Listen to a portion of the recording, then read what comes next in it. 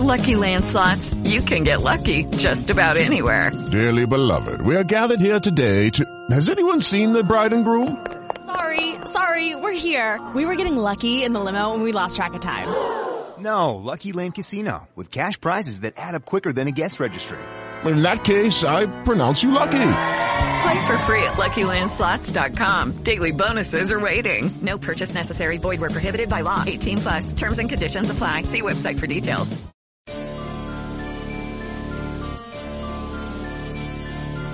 Are you searching for the best in online black radio? Then go to blacktalkradionetwork.com, helping you filter through the noise. Real talk, black talk.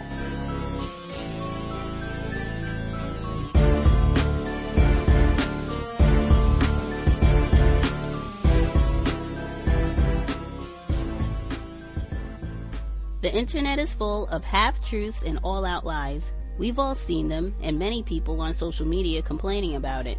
Here's your chance to show and prove. WorldAfropedia.com is a black-owned and operated encyclopedia. There are several thousand articles, but we need help. We can't uncover all the truth ourselves.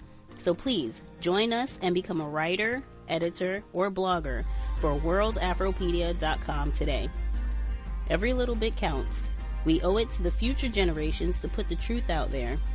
Visit WorldAfropedia.com, the African-centered encyclopedia, a global database of African knowledge for the purpose of bringing about global African wisdom and understanding.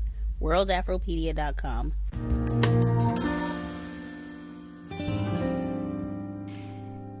There was a New York Times Magazine cover story about you recently, and in that article you described when you were young, witnessing your father throw a white man down the stairs because your father thought this man was coming up the stairs after his daughters.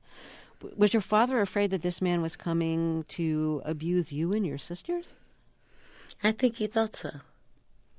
I think his own experience in Georgia would have made him think that any white man bumbling up the stairs toward our apartment was not there for any good. And since we were little girls, he assumed that. I think he made a mistake.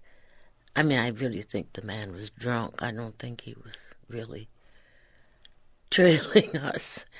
But the interesting thing was, A, the white man he survived. B, the real thing for me was I felt profoundly protected and defended. I was not happy because after my father threw him down the steps, all the way out into the street, he threw our tricycle after him. That was a little bit of a problem since we needed our tricycle. But that made me think that there was some deviltry, something evil about white people, which is exactly what my father thought. He was very, very serious in his hatred of white people. What mitigated it was my mother, who was exactly the opposite, who never rejected or accepted anybody based on race or color or religion or any of that. Everybody was an individual whom she approved of or disapproved of based on her perception of them as individuals. It sounds, you said that this incident made you feel protected. It sounds terrifying, though, for two reasons. One is that your father basically gave you the idea that this man was coming upstairs to do you harm. And two, watching your father not only throw him down the stairs, but throwing your tricycle down the stairs after him, it sounds like that would be a little frightening to see also. Well, if it was you and a black man was coming up the stairs after a little white girl, and the white father threw the black man down, that wouldn't disturb you. I'm trying to think that through. I guess, I think it's a product of being in this, not very violent working class, middle class family where I didn't see a lot of violence when I was growing up. So any violent act would probably have been very unnerving to me. Well, it was my father who could do no wrong.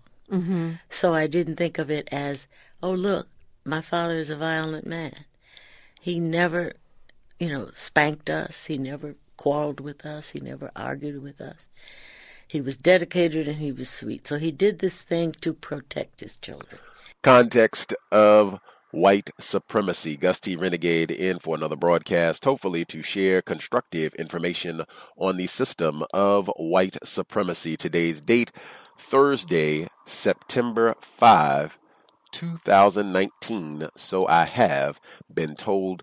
Before we get started, again, I know we have a lot of listeners in the Florida, Georgia, southeast region of the United States, and even the Caribbean. We've had guests on the program from the Caribbean region as well. I know the Bahamas had incredible destruction. I hope everyone dealing with Hurricane Dorian is taking maximum safety precautions to protect your life. We are in a system of racism, white supremacy, so racists, even in emergency times, have shown that they practice racism as opposed to go to help storm victims if they are non-white, especially black. So take maximum precautions if you are in those areas. We will be thinking about everybody down there and hoping that you are taking excellent care of yourself. I know for Florida, that's where we're supposed to be in December for our 10-year anniversary counter-racist yoga retreat. Hopefully things will be safe, won't be any problems, and by then hopefully hurricane season will be over so that we can all just be safe and do some yoga, eat well, and talk about replacing white supremacy with justice. If you are interested in more information, drop an email untiljustice@gmail.com.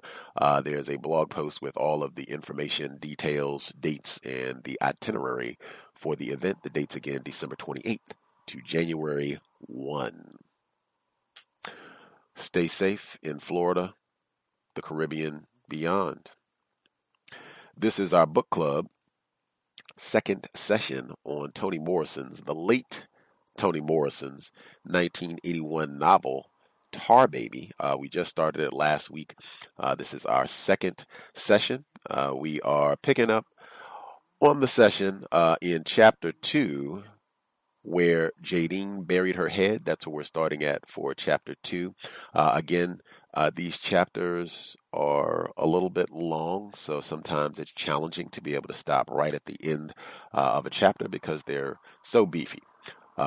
We got the beginnings of information about our interracial relationship, might be more than one tragic arrangement. In the book last week, we'll get more information on that as we proceed. My suggestion would be to pay attention to the names of the characters in the book. Most folks who author deliberately name their characters. Toni Morrison, no different. We will get started. Context of white supremacy, the great Toni Morrison's Tar Baby audio segment number 1. Jadine kicked off the sheet and buried her head under the pillow to keep the moonlight out of her eyes and the woman in yellow out of her mind. When Jadine had gotten out of bed to stare at the hills, Valerian woke up.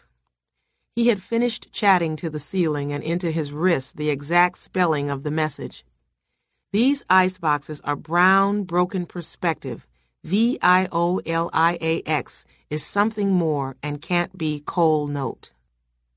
He had sipped the brandy rather quickly, annoyed by the day's turn of events, and had lain for a while thinking how impossible it was that, unlike other men, he had been pushed into a presidency but had to fight for his retirement. When he was 39, he swore that he would quit at exactly 65 before he started spending his days traveling from the executive toilet back to his desk where the ballpoint pens mounted on marble had gone dry, and his pencils were always long and sharp.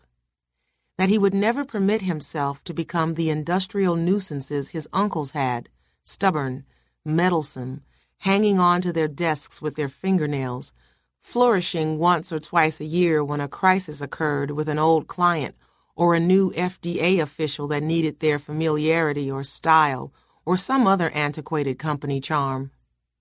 His uncles had been good to him.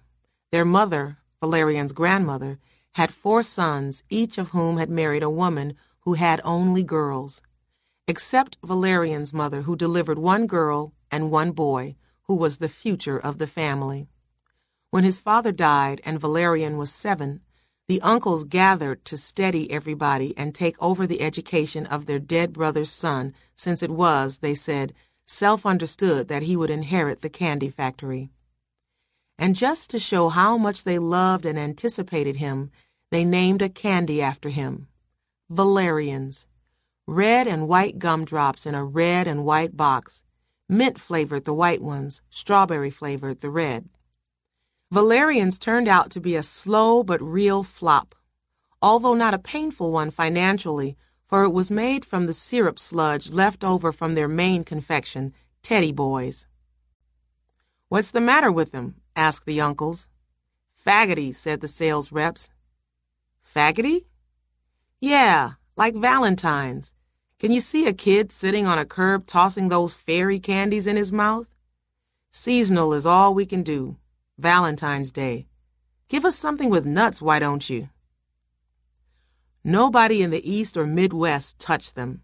They sat in movie house display cases and on candy store shelves until they were hard as marbles and stuck together like grapes.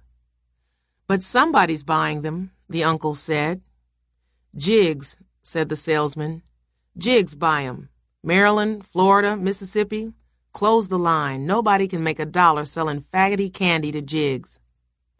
"But when they move north, don't they ask for what they got in Mississippi?"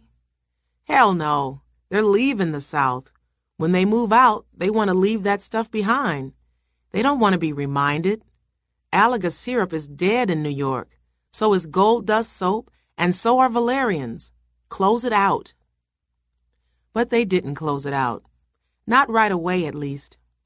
The uncles let the item sell itself in the South until the sugar shortage of the early 40s, and even then they fought endlessly to keep it on. They went to the bathroom, to lunch, read food industry literature, and held caucuses among themselves about whether to manufacture a nickel box of valerians in Mississippi, where beet sugar was almost free, and the labor, too. "Ooh, valerian," said the box. And that was all. Not even a picture of the candy or a happy face eating it. Valerian appreciated their efforts, but recognized them as sentimental and not professional, and swore again he would retire exactly at 65, if not before, and would not let his ownership position keep him there making an ass of himself. After all, he was the first partner with a college education and a love of other things. And it was because of these other things, music, books, that all the way through a 9-year childless marriage to a woman who disliked him, all the way through a hateful, shoddy, interminable divorce, all the way into and out of the military service, he could be firm. After the war, he went to a convention of industrial food appliance sales in Maine and stepped out for a breath of winter air. There, on a float with a polar bear, he saw Miss Maine. She was so young and so unexpectedly pretty he swallowed air and had a coughing fit. She was all red and white like the valerians, so already at 39 he was showing signs of the same sentimentality his uncles had. It made his resolve even firmer. Out of respect for the company, the industry, he would do what they required the Swedes and Germans who worked for them to do, retire at 65. After all, it was a family shop. They had taken a little bit of sugar and a little bit of cocoa and made a good living for themselves and 90 others, and the people who lived in the factory's neighborhood stayed there and loved it there largely because of the marvelous candy odor that greeted them in the morning and bid them good night. Smelling it was almost like having it, and they could have it too, way back then, because damaged lots of Teddy Boys were regularly given to children and homeless men. And when the homeless men found themselves on a train in Oregon or a camp in Boulder, Colorado, They remembered the delicious smell of Philadelphia with far more pleasure than they remembered its women. The childhood of the children growing up in that candy air never quite left, and may have been why they never quite grew up. They moved to Dallas and Altoona and listened to other people's stories of childhood politely but without envy. They seldom tried to describe their own, because how could you make another person know what it was like? All you could say was, "There was a candy factory in our neighborhood and it smelled so good." So they kept it to themselves and kept their childhood longer than they should have in Dallas and Altoona and Newport News.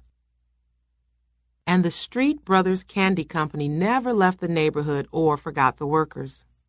It expanded, but right on the block and behind the original building. They hired more salesmen, and even when they bought machines to do what the Swedish and German women had done, they kept them on in other capacities, although it was clear they had no need for them, out of respect for Grandmother Stott and out of respect for the industry. They had 6 good items by the time Valerian took over, and all the women were dead, but not the uncles, and it was because of this same respect for the industry and its legendary place in the neighborhood and the hearts of those who lived there that he was determined to retire at 65 before he got foolish. He married Miss Maine, and when she had a baby boy, he was as relieved as the uncles, but resisted the temptation to introduce a new confection named after his son. By that time, they had reduced the size of the Teddy Boys' hats, which nobody connected anymore to Theodore Roosevelt. An error the uncles encouraged, since the candy had been made first by their workaholic mother as a treat for Theodore, her youngest son, and later on to sell for pin money. Hers were big, chocolatey things like gingerbread boys, but when they went into business, they were much smaller. Now you couldn't even see the Teddy Boys' buttons. Through it all, Valerian never swerved from his 65 timetable. He prepared for it. Bought an island in the Caribbean for almost nothing. Built a house on a hill away from the mosquitoes and vacationed there when he could and when his wife did not throw a fit to go elsewhere.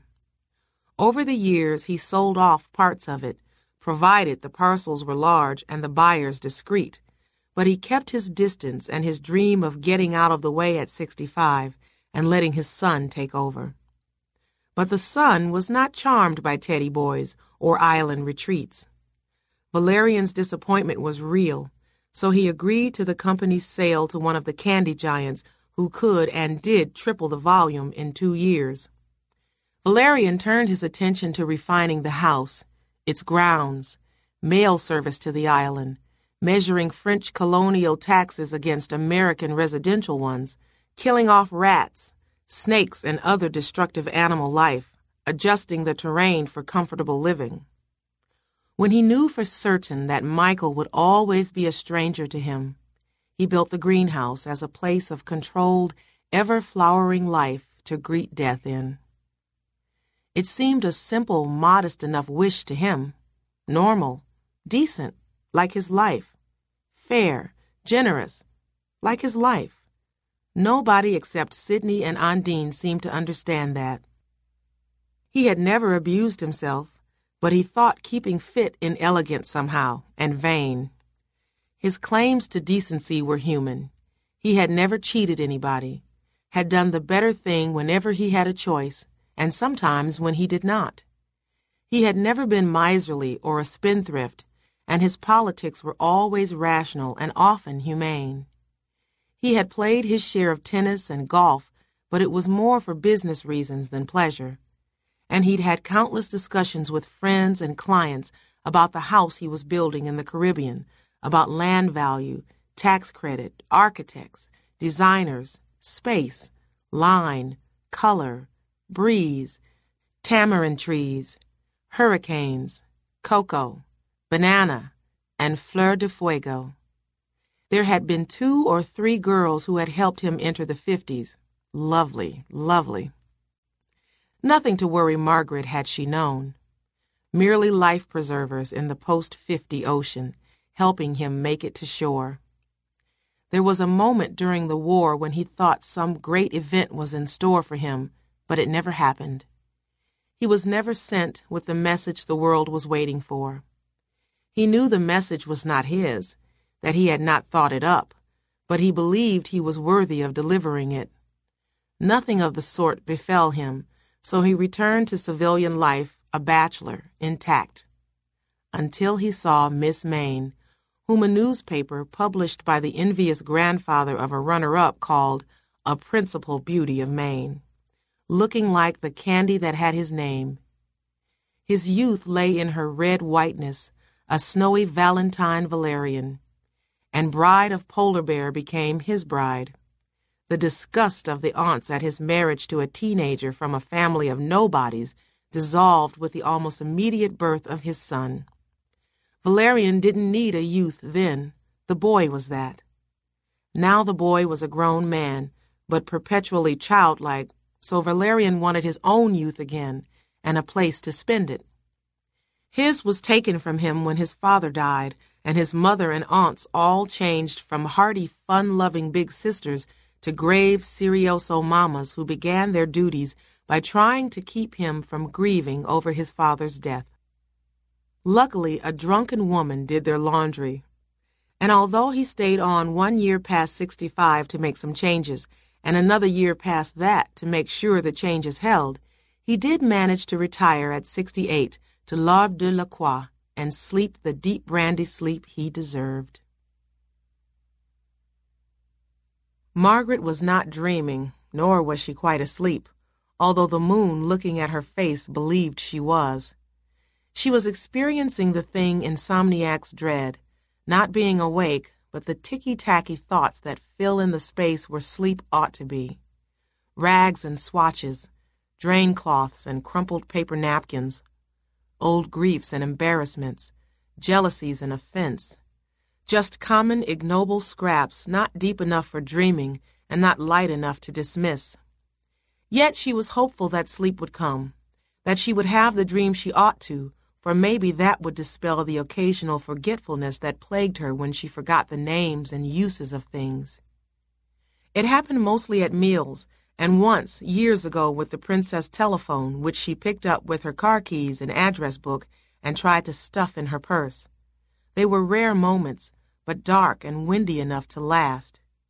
After lunch with friends, you could go to the powder room, twist the lipstick out of its tube, and wonder suddenly if it was for licking or writing your name. And because you never knew when it would come back, a thin terror accompanied you always, except in sleep. So there was peace and hope on the face of this beautiful woman born to two ordinary-looking people, Joseph and Leonora Lordi, who had looked at their beautiful red-headed child with shock and amazement. Of course there was no thought of adultery. Leonora was 60 before she showed the world her two bare legs. But the hair bothered Joe, caught his eye at the dinner table and ruined his meals. He looked at little Margaret's skin, as delicate as the shell of a robin's egg, and almost as blue, and stroked his thumb. Leonora shrugged and covered her head with lace older than Maine itself. She was as puzzled as her husband, but not as alarmed, although it did look funny at the 9:30 Mass, Margaret's head glowing like an ember among the cold, dark heads of her other children. She couldn't explain it and didn't try, but Joe never left off stroking his thumb and staring at his little girl's blue-if-it's-a-boy blue eyes. He stroked his thumb and stroked his thumb until he smashed his temple with his fist, having just remembered Buffalo. The Buffalo great-aunts, Celestina and Alicia, twins with hair the color of saffron and the white skin of the North. He roared and began to tell people about his Buffalo aunts, whom he had not seen since he was 6. And although his brothers shouted, "Yeah, yeah," when he reminded them, he thought he saw doubt in the eyes of his friends. Thus began a series of letters to Buffalo, inviting the twins to South Suzanne. They were flattered by his letters, but could not understand the sudden affection from a great-nephew they did not remember. For a year they declined to pay a visit on account of advanced age, until Joe offered to pay their bus fare. "Where?" asked Leonora. Where will they sleep? And Joe touched his fingers. Adolph, Campi, Estella, Cesar, Nick, Nuzio, Michelena, or any of the other lordees scattered around the county. Leonora looked at the ceiling, covered her head with lace older than Maine itself, and went to Mass to beg for sanity, Madre de Dio, if not peace in her house. The aunts came, and when Joe picked them up at the bus station and saw that the saffron had turned to garlic, he smashed his temple again. It turned out better than nothing, however, for he was able to regale them in the presence of company about losing their flaming hair, and they smiled and acknowledged that it had certainly been lost, which was proof enough for everyone that such hair and such skin had existed at one time, and therefore could legitimately reappear 4 generations later on the tiny head of Margaret Lenore. Still, it left its mark on her, being that pretty with that coloring. Joe and Leonora left her alone after the Buffalo aunts went home.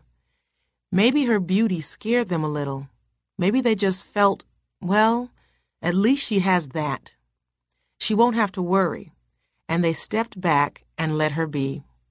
They gave her care, but they withdrew attention. Their strength they gave to the others who were not beautiful. Their knowledge, what information they had, they did not give to this single beautiful one. They saved it, distributed it instead to those whose characters had to be built. The rest of their energies they used on the problems of surviving in a county that did not want them there. During the months when the earth permitted it, Joe and his brothers dug a hole in the ground. They cinder-blocked it, topped it, and put in a toilet and a gas line. Little by little, the lordees moved out of their trailer across the yard into the cinder-block basement. They lived huddled and quite warm there, considering what Maine winters were like. Then Joe started the first floor walls, and by 1935, all 6 of them were in a 7-room house the Lordee brothers had built with their own hands. Leonora rented the trailer, but kept its backyard for peppers, corn, fat squash, and the columbine she loved beyond reason. But Margaret always loved the trailer best, for there the separateness she felt had less room to grow in. In the hand-built house, and later in the big brick house on Chester Street, after her father and uncles bought 2 trucks and began Lordee Brothers, the loneliness was only partially the look in the eyes of the uncles and the nuns. Much of it was the inaccessibility of the minds, not the hearts of Leonora and Joseph Lordee. So when she got married 8 months out of high school, she did not have to leave home. She was already gone. She did not have to leave them. They had already left her. And other than money gifts to them and brief telephone calls, she was still gone. It was always like that. She was gone, and other people were where they belonged. She was going up or downstairs. Other people seemed to be settled somewhere. She was on the 2 concrete steps of the trailer, the 6 wooden steps of the hand-built house, the 37 steps at the stadium when she was crowned, and 1,000,000 wide steps in the house of Valerian Street. It was just her luck to fall in love with and marry a man who had a house bigger than her elementary school. A house of 3 stories with pearl gray S's everywhere, on cups, saucers, glasses, silverware, and even in their bed. When she and Valerian lay snug in bed, facing each other and touching toes, the pearl gray S on the sheet hems and pillow slips coiled at her, and she stiffened like Joan Fontaine in Rebecca until she learned from her husband that his ex-wife had nothing to do with it. His grandmother had had some of the monograms done, and his mother the rest. Margaret's relief was solid, but it did nothing to keep her from feeling drowned when he was not there in the spaciousness of that house, with only a colored couple with unfriendly faces to save her. Alone in the house, peeping into a room, it looked all right, but the minute she turned her back, she heard the afterboom, and who could she tell that to? Not the Collards. She was 17 and couldn't even give them orders the way she was supposed to. It must be like room service, she thought, and she asked them to bring her things, And they did, but when she said thank you and sipped the Coca-Cola, they smiled a private smile she hated. The woman, Undine, cooked and did the cleaning, the man too, and he also had morning chats with Valerian, brushed his clothes, sent some to the laundry, some to the cleaners, some disappeared altogether. There was nothing in that line for her to do but amuse herself in solitude, and, awful as that was, the dinners with Valerian's friends were worse. There, men talked about music and money and the Marshall Plan. She knew nothing about any of it, but she was never stupid enough to pretend she did or try to enter the conversation. The wives talked around the edge of such matters or dropped amusing bits into the conversations, like the green specks and cannoli filling. Once, a wife whom she showed to the downstairs powder room asked her where she had gone to school, and she said South Suzanne. "What's there?" asked the woman. "South Suzanne High School," said Margaret. The woman gave her a wide, generous grin for a long time, then patted Margaret's stomach. "Get to work fast, sweetheart." Margaret lived for the concerts Valerian took her to, and the dinners for two at restaurants, and even alone at home. Otherwise, it was solitude with the colored couple floating mysteriously through the house. In the 4th month of her marriage, she sat on the screened porch listening to Search for Tomorrow when Undine passed by with a can of linseed oil and said, "Excuse me, did they arrest Joan Barron yet?" Margaret said no, but they must be about to. "Ooh," said Undine, and began to fill her in on the cast of characters. Margaret was not a regular listener, but she became one with Undine, and a maiden friendship flowered. Margaret was not afraid any more, although it was some time before Sidney did not inspire her with awe. She looked forward to the chats with Undine, whose hair was black then, and dressed, as she called it, once a month. They talked about Valerian's family and South Suzanne and Baltimore, where Undine was from. Undine was just about to show her how to make crust, and Margaret by then knew the honor of the offer, since Undine didn't like sharing recipes or kitchen space, when Valerian put a stop to it, saying she should guide the servants, not consort with them. The next thing you know, they'd be going to movies together, which hurt Margaret a lot because taking in a movie with Undine was definitely on her mind. They quarreled about it. Not because Margaret thought Valerian was wrong. She had never known him to be, and doubted if he could be in error about anything. Not him. Not with those calm eyes or that crisp, quiet voice that reassured and poked fun at you at the same time. And although the theme of her defense in the argument was that Undine, if not all colored people, was just as good as they were, she didn't believe it. And besides, that wasn't the point of the disagreement anyway. Valerian was never rude to Undine or Sidney. In fact, he pampered them. No. The point was not consorting with Negroes. The point was her ignorance and her origins. It was a nasty quarrel, and their first, in which they said regrettable things to each other that resulted in not touching toes in the night. It frightened Margaret, the possibility of losing him. And though she abandoned the movie idea and still sneaked into Undine's kitchen of an afternoon, she took the advice of the lady in the powder room and got to work fast. When the baby was born, everything changed, except the afterboom, which got louder and louder, and even when she carried her baby through the rooms, it was there as soon as she turned her back. It had been a horror and a pleasure to teach little Michael how to count by walking him up those wide stairs, flashing white like piano keys. 1, 2, 3, his little hand in hers, repeating the numbers as they mounted each tread. No one would believe that she loved him, that she was not one of those women in the National Enquirer, that she was never an overprotective or designing parent with unfulfilled dreams. Now that Michael was an adult, of all the people she knew in the world, he seemed to her the best, the smartest and the nicest. She liked his company, to talk to him, to be around him. Not because he is my son, she told herself, my only child, but because he is interesting and he thinks I am interesting too. I am special to him, not as a mother, but as a person, just as he is to me. In wanting to live near him, she was not behaving like a brood hen. Quite the contrary. She had cut the cord decisively and was enjoying her son as an individual. He was simply better society than her women friends, younger, freer, more fun. And he was better company than the men of her acquaintance who either wanted to seduce, lecture, or bore her to death. She felt natural, easy, unafraid with Michael. There was no competition with him, no winning, no preening, no need to be anybody but who she was, and in his presence she did not forget the names and uses of things. It wasn't always that way. When he was an infant, he seemed to want everything of her, and she didn't know what to give.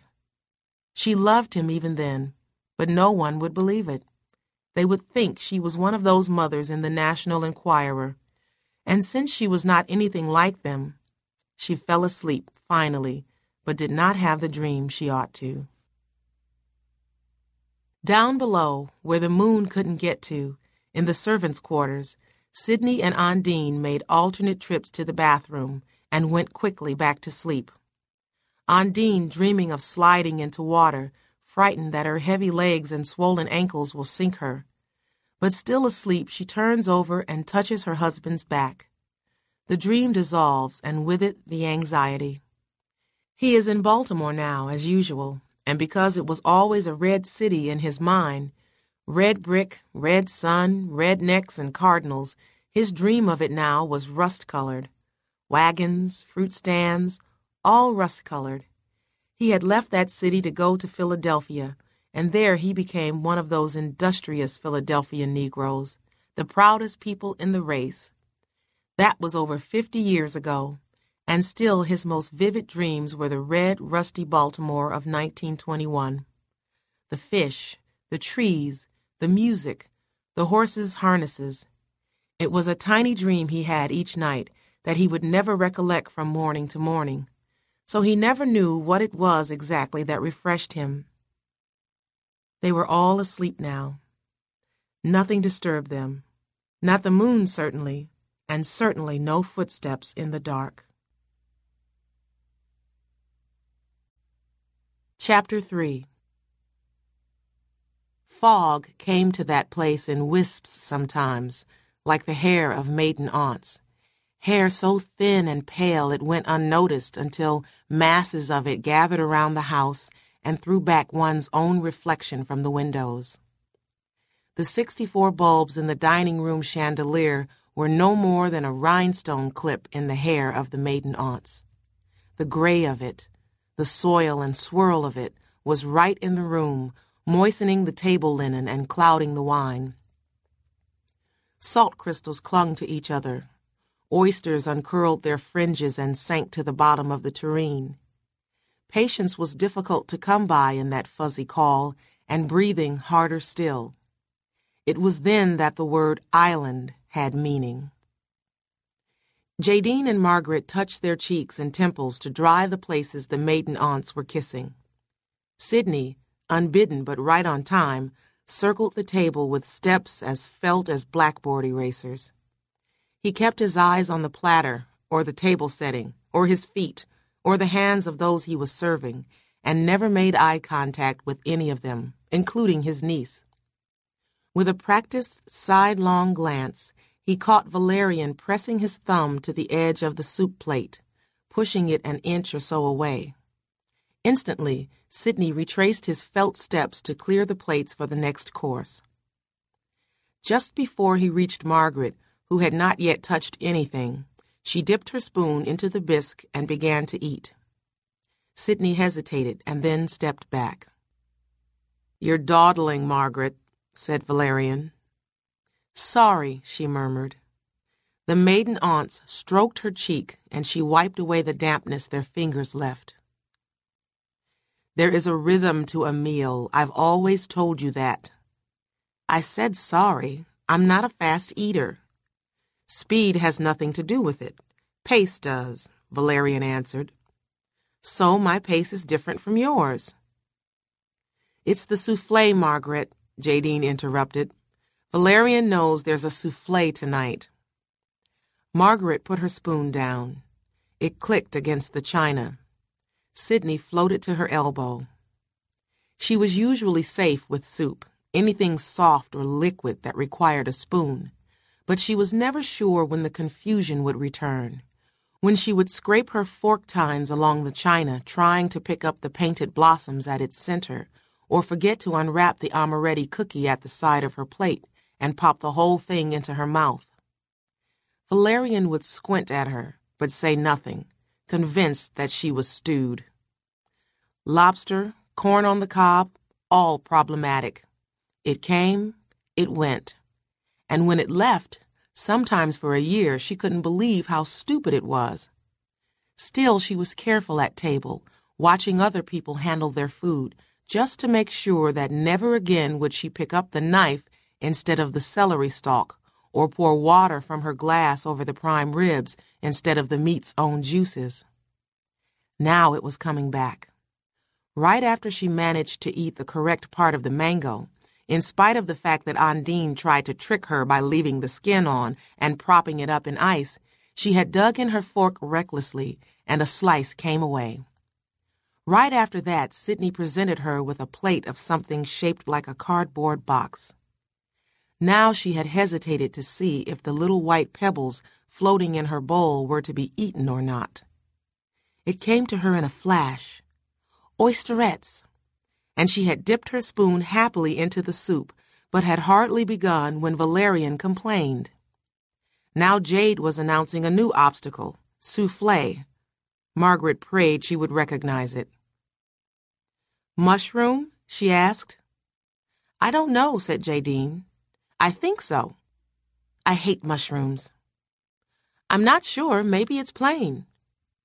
I like it when it's hot, plain and fluffy, said Margaret. Well, let's hope that's what we get. Omelet's more likely in this weather. Valerian was fidgety and signaled for more wine. The only thing I dislike about this island is the fog. It may not be good for eggs, but it's doing a good job of souffleing my hair, said Jadine.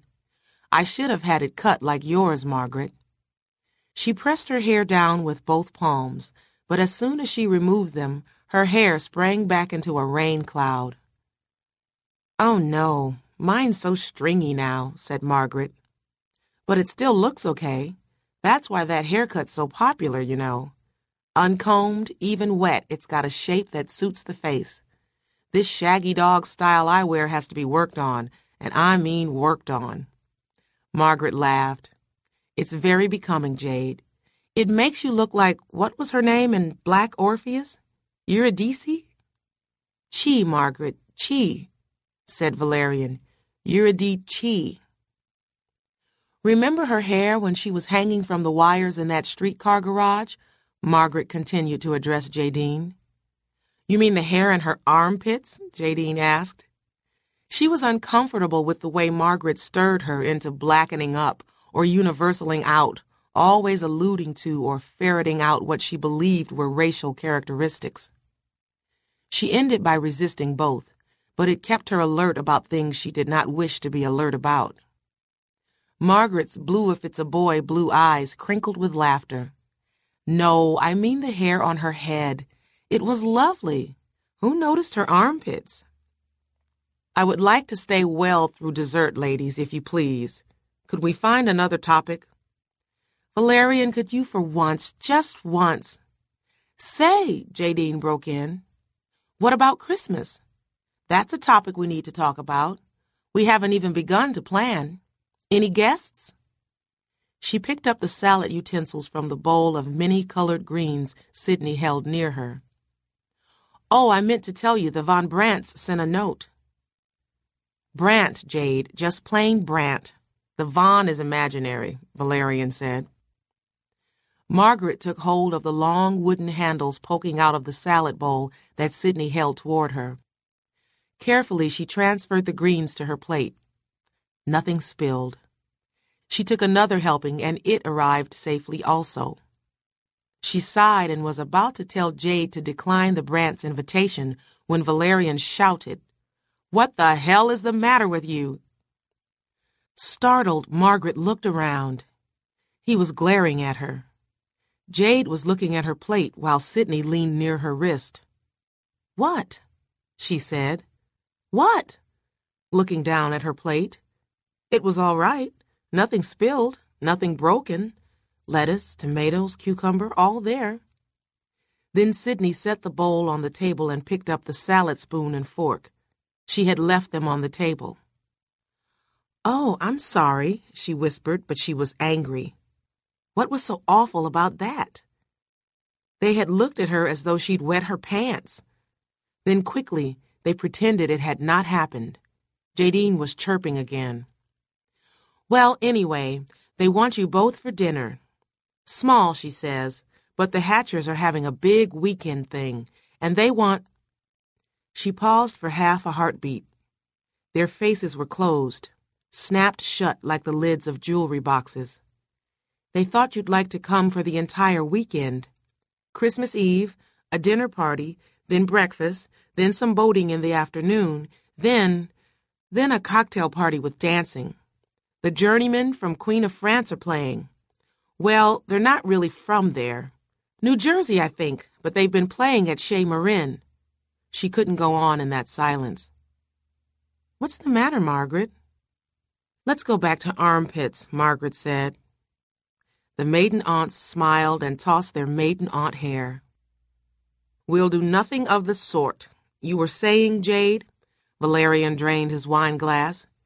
Jadine shrugged. "Are you planning Christmas here or where?"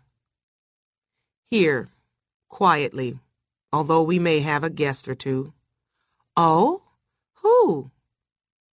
"Tell her, Margaret." "Michael is coming. For Christmas." Margaret's smile was shy. "But that's wonderful," said Jadine. "Valerian thinks he won't. He will, though, because I promised him this really terrific present." "What? Can you tell me?" "A poet," said Valerian. "She's giving him his favorite poet for Christmas. Isn't that so, love?" "You make everything I do sound stupid." "I thought I described it fairly." "It's not the words, it's the tone." Margaret turned her head to Jadine. "I've invited B.J. Bridges for the holidays, and he said he'd come. He used to be Michael's teacher." "And Michael doesn't know?" "Not exactly, but he'll guess. I gave him a hint, a big one, so he could. I used a line from one of Bridges' poems in my letter. And he glittered when he walked." "Then you may as well have your nervous breakdown right now," said Valerian. "He won't come. You've misled him entirely." "What are you talking about? He's on his way. His trunk's already been shipped." "That is not a line from anything Bridges ever wrote. Michael will think you're dotty." "It is. I have the poem right upstairs. I underlined it myself. It was the one Michael used to recite." "Then Bridges is not only a mediocrity, he's a thief." "Perhaps he was using it as a quotation or an allusion." Jadine fiddled with her hair. "He'll think you're batty and—" "Valerian, please, and go snake dancing." "Then I'll go with him." "We've been all through this, Margaret." "When will you know for sure?" Jadine's voice affected lightness. "She already knows for sure. The rest is hope and a determination to irritate me." "Irritating you doesn't have to be determined. All anybody has to do is breathe a slice of your air." "Must you always speak in food measurements? The depression is over. You are free to leave something on your plate. There's more. There really is more." "I don't have to sit here and listen to this. You're trying to ruin it for me, but you're not going to.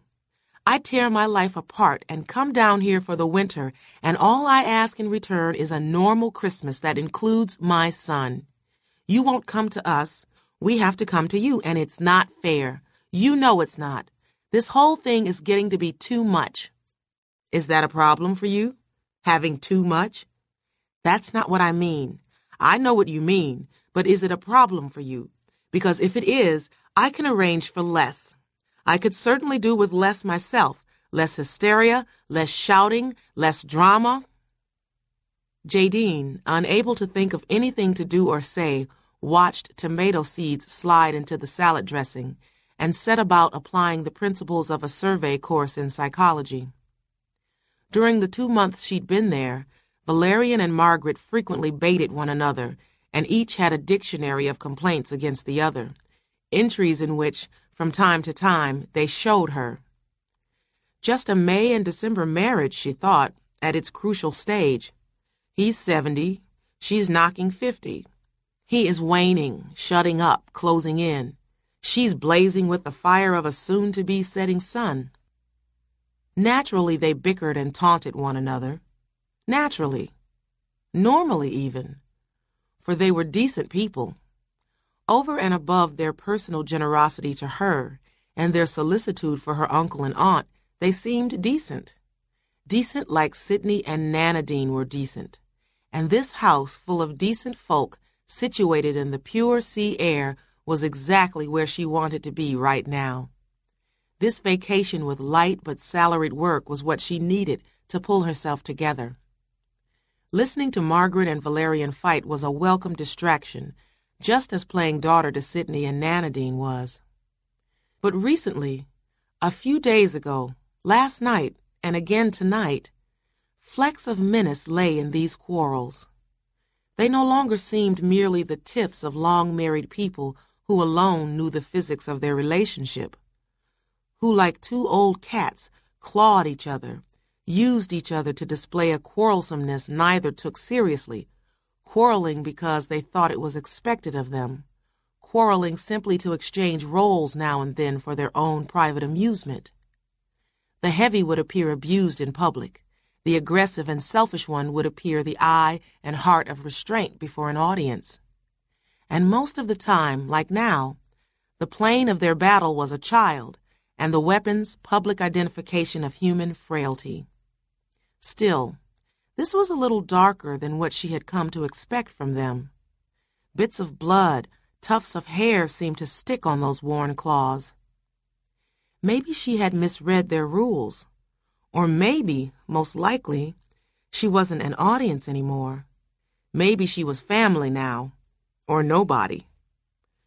No, she thought, it must be this place. The island exaggerated everything. Too much light, too much shadow, too much rain, too much foliage, and much too much sleep. She'd never slept so deeply in her life. Such tranquility and sleep made for wildness during the waking hours.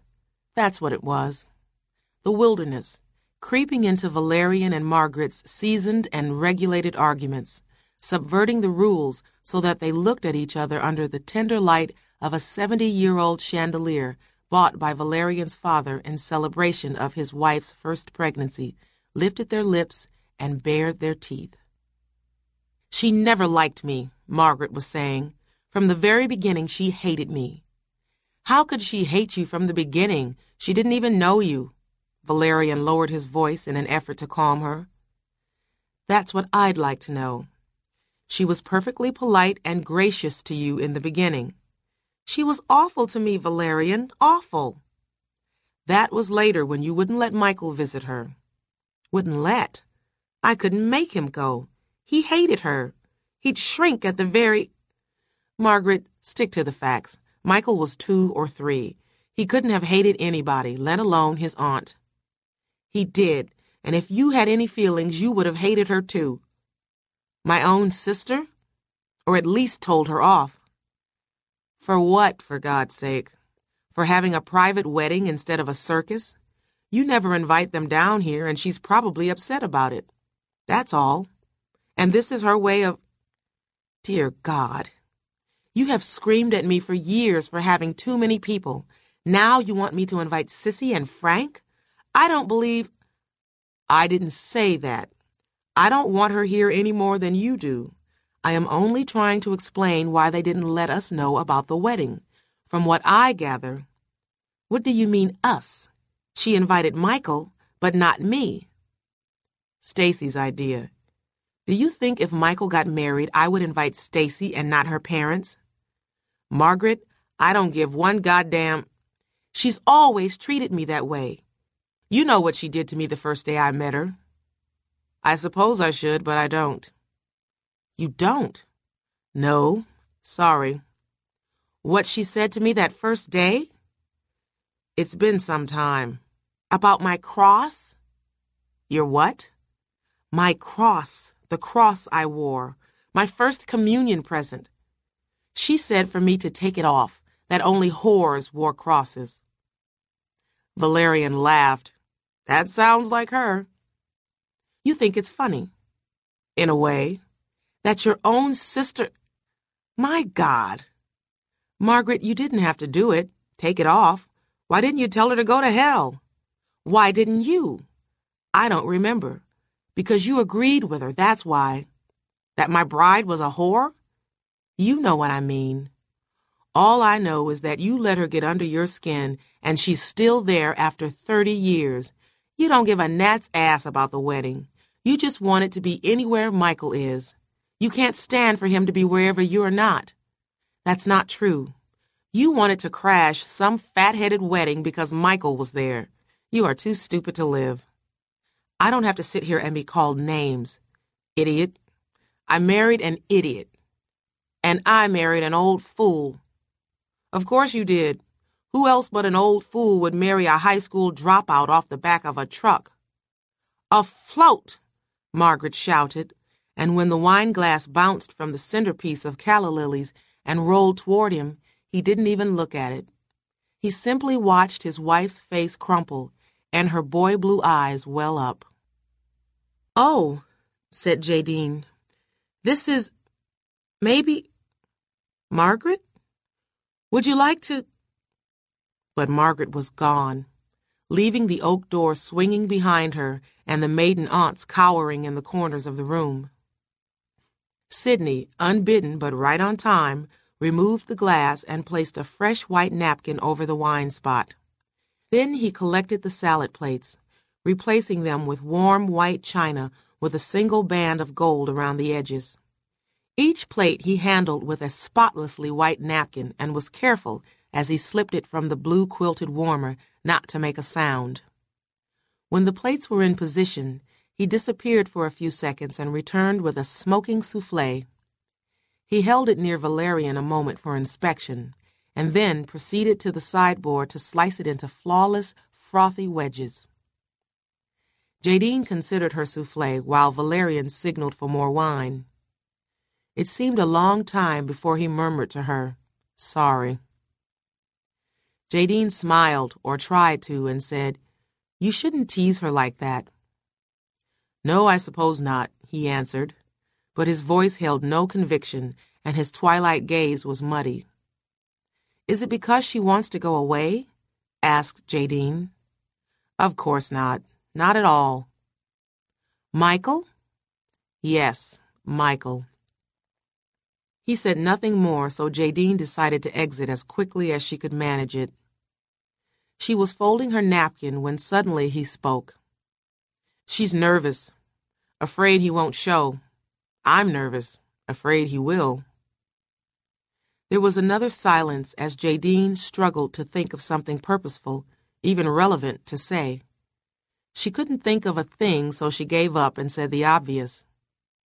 "I remember Michael. He's nice."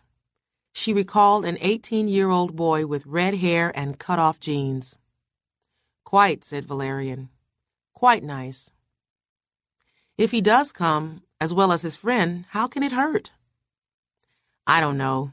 It depends." "On what?" "Things outside my control. I can't be responsible for things outside my control." He pushed away his plate and drank his wine. Jadine sighed. She wanted to leave the table but didn't know how. Does he want me to stay or doesn't he? She wondered. Does he want me to talk or doesn't he? All I can do is ask polite questions and urge him to talk if he feels like it. Maybe I should go to Margaret, or change the subject, or have my head examined for coming here. "No one asks you to be," she said softly. That's not the point, whether I'm asked or not. A lot of life is outside, and frequently it's the part that most needs control. He covered his lips with his napkin for a while, then uncovered them and said, Margaret thinks this is some sort of long, lazy vacation for me, designed to hurt her. In fact, I'm doing just the opposite. I intend to go back at some point. I will go back, but actually it's for Michael that I stay. His protection. You make him sound weak, the way you say that. I don't remember him that way at all. You did know him, didn't you? Valerian looked at her with surprise. Well, not really know him. I met him twice. The last time when you invited me to spend the summer in Orange County. Remember? Jadine perked up, animated by her own memory. My first year at college? He was there, and we used to talk. He was, clear-headed, independent, it seemed to me. Actually, we didn't talk.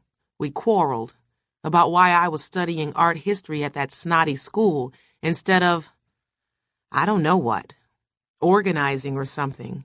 He said I was abandoning my history, my people. Typical, said Valerian. His idea of racial progress is all voodoo to the people. I think he wanted me to string cowrie beads or sell afro combs. The system was all fucked up, he said, and only a return to handicraft and barter could change it. That welfare mothers could do crafts, pottery, clothing in their homes, like the lace makers of Belgium, and voila, dignity and no more welfare, Jadine smiled. That's exactly what the world is waiting for. 2 billion African pots, said Valerian. His intentions were good. They were not good. He wanted a race of exotics skipping around being picturesque for him. What were those welfare mothers supposed to put in those pots? Did he have any suggestions about that? They'd trade them for other goods. Really? 2,000 calabashes for a week of electricity? It's been tried. It was called the Dark Ages. Well, the pottery wasn't to be utilitarian. Jadine was laughing. It'd be art. Oh, I see. Not the Dark Ages, the Renaissance. It was a long time ago, Valerian. 8 years? 9? He was just a kid then. So was I. You've grown. He hasn't. His vocabulary, perhaps, but not his mind. It's still in the grip of that quizzling little prince. Do you know it? Know what? That book, The Little Prince. No, I never read it. Saint-Exupéry. Read it sometime. And pay attention not to what it says, but what it means. Jadine nodded. It seemed like a perfect exit line to her, since she didn't know what he was talking about and didn't want to pursue his thoughts if they were anything like his eyes at this moment. Without melanin, they were all reflection, like mirrors, chamber after chamber, corridor after corridor of mirrors, each one taking its shape from the other and giving it back as its own until the final effect was color where no color existed at all. Once more she stirred to rise from the table, and once more he stopped her, not irritably this time, but with compassion. Did they trouble you, the things he said that summer? For a while. You knew better?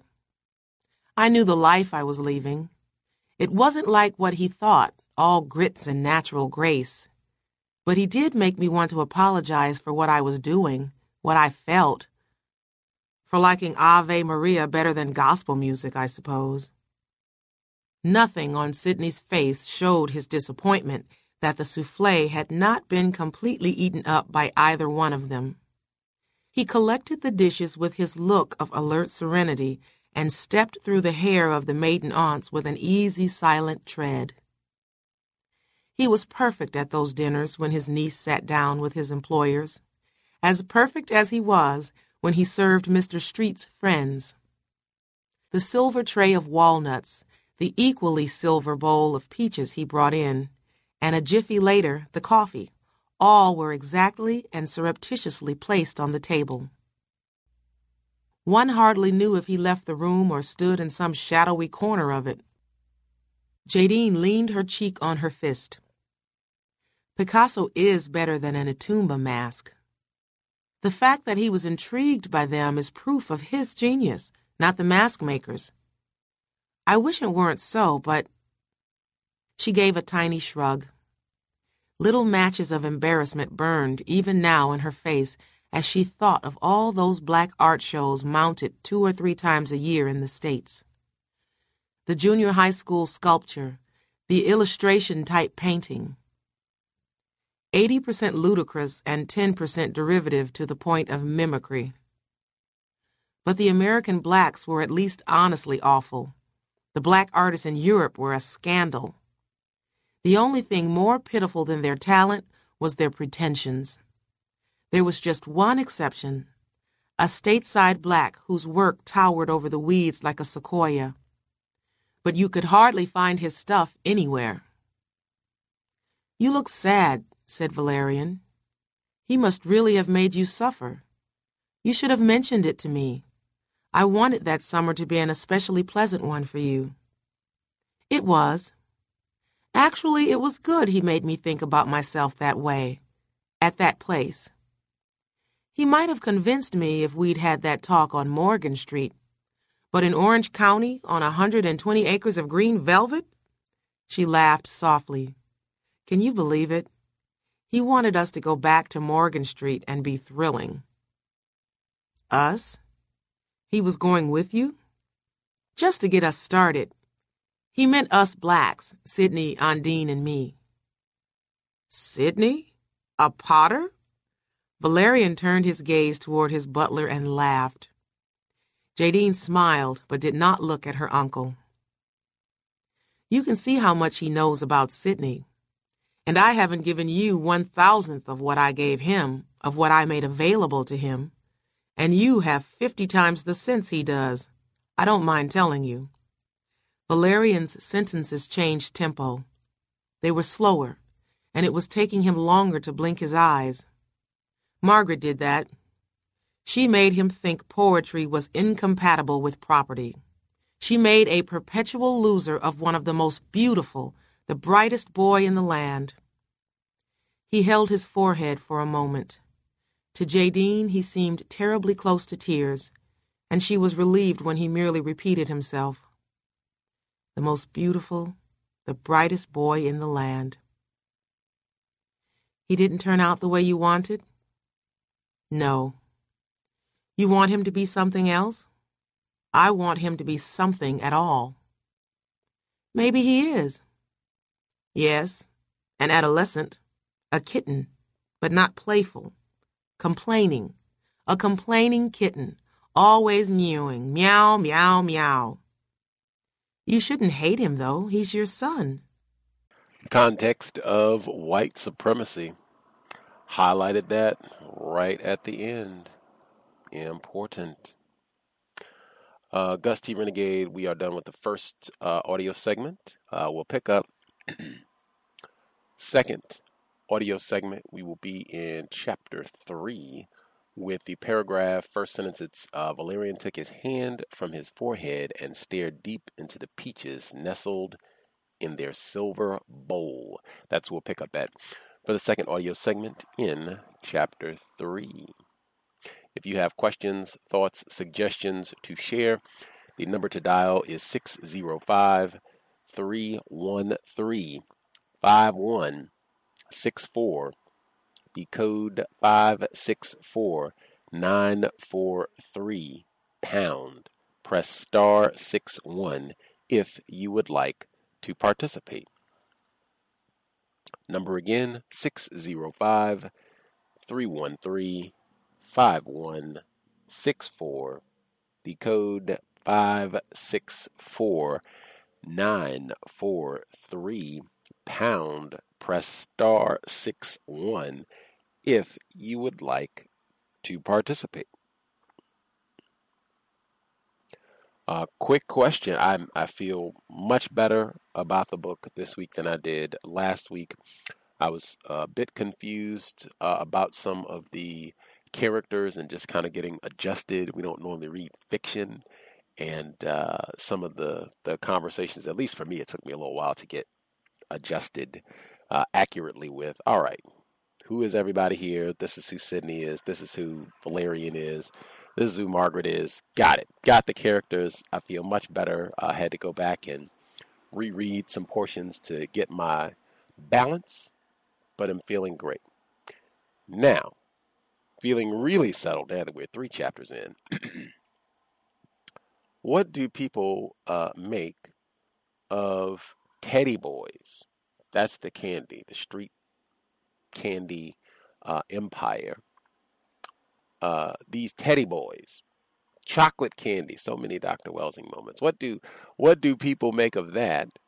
And even the Valerian. They named a candy after Valerian Street, one of our main characters thus far. This red and white candy, and it's a flop. Turns out to be terrible. What do people make of that? And what do people make of the seeming, what would I call it, contempt that or at minimum criticism that the father Valerian has of his son Michael? They're talking about whether or not he's going to come back to the island. He's a white man talking about his white child. What do we make of that contempt? That's why I said that last sentence here where he's talking about his child. He says, Valerian, he's talking about his child. He says, an adolescent, a kitten, but not playful. Complaining, a complaining kitten. To have a white man describe his white son, who's not a child, as a complaining kitten who is always meowing. What do people make of that? What is Toni Morrison commenting on in this arrangement here? White masculinity. Interesting use of the word fair. Folks have thoughts on that as well. That might be one to track. *61 if you have thoughts, questions, suggestions. See if folks are feeling any better about the book 2 weeks in. After last week we started off, I know some folks said it was kind of an adjustment. *61 if you have a thought or question. First few folks who dialed in with a hand up, line should be open.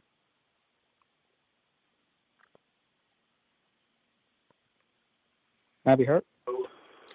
Greetings, Henry in Chicago. Greetings, Gus, and greetings to all the callers and listeners.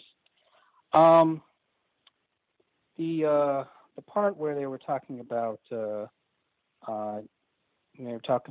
Valerian, I guess, going over his background, and the part where it says when his father died, Valerian was 7. The uncles gathered to steady everybody and take over the education of their dead brother's son, since it was said, self-understood, that he would inherit the candy factory.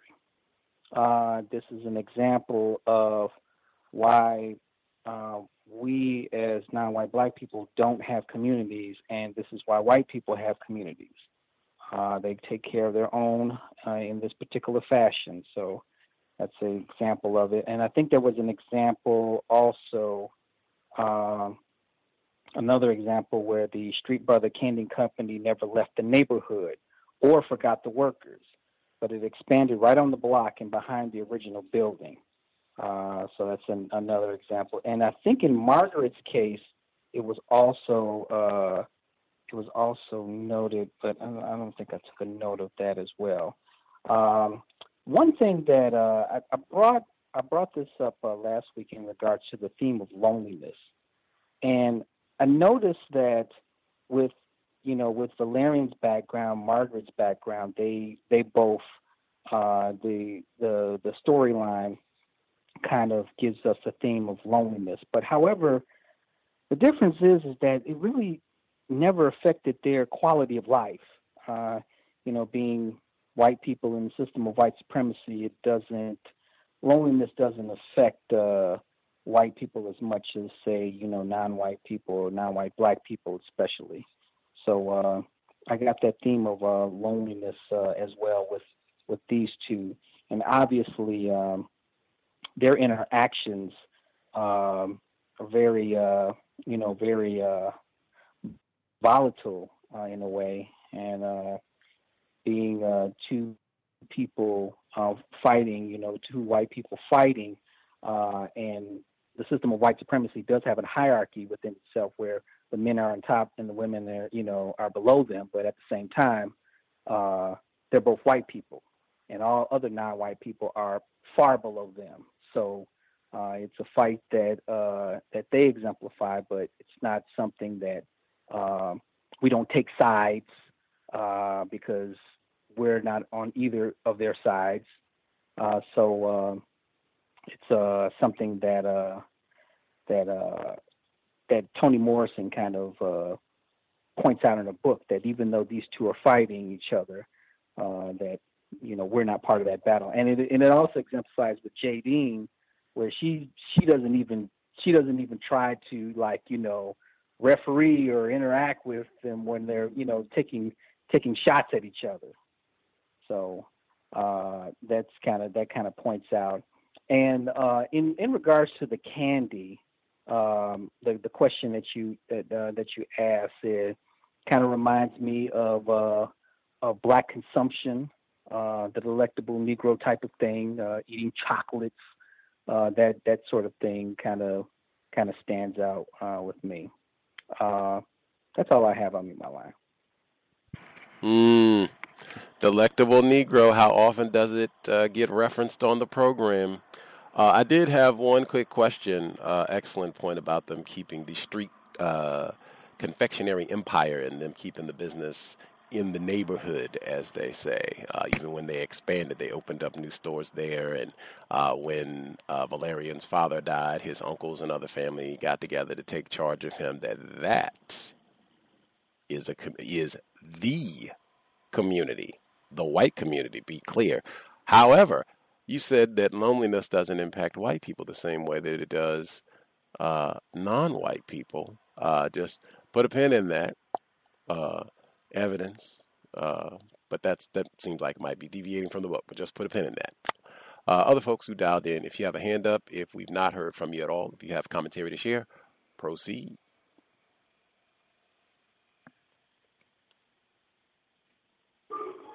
Yes, may I be heard? Greetings, Mr. Demery Ford. Yes, greetings, Seth. Greetings to the other callers, listeners. I agree with the last male caller. And on piggybacking off of him, when Valerian was a little boy and his father died, and he was the only male, then they made over him because he was going to inherit the company.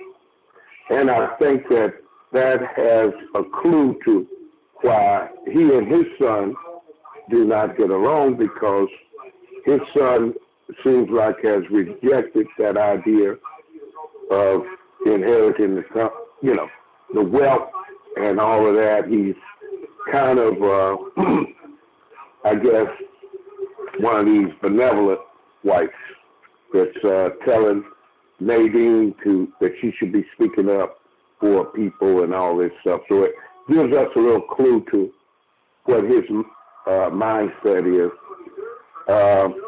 And that part about the candy, the generations of wealth inherited, by whites, and in this case, the candy factory, these guys were manipulating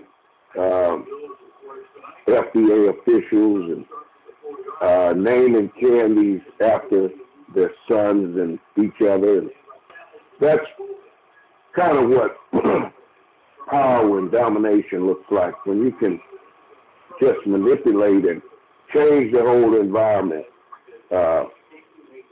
get rid of the snakes and the rats and what all else that offend you, and just create your own reality.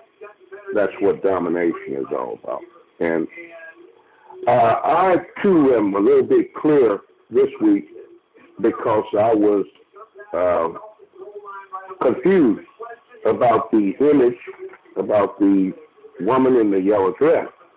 But it seems that J.D.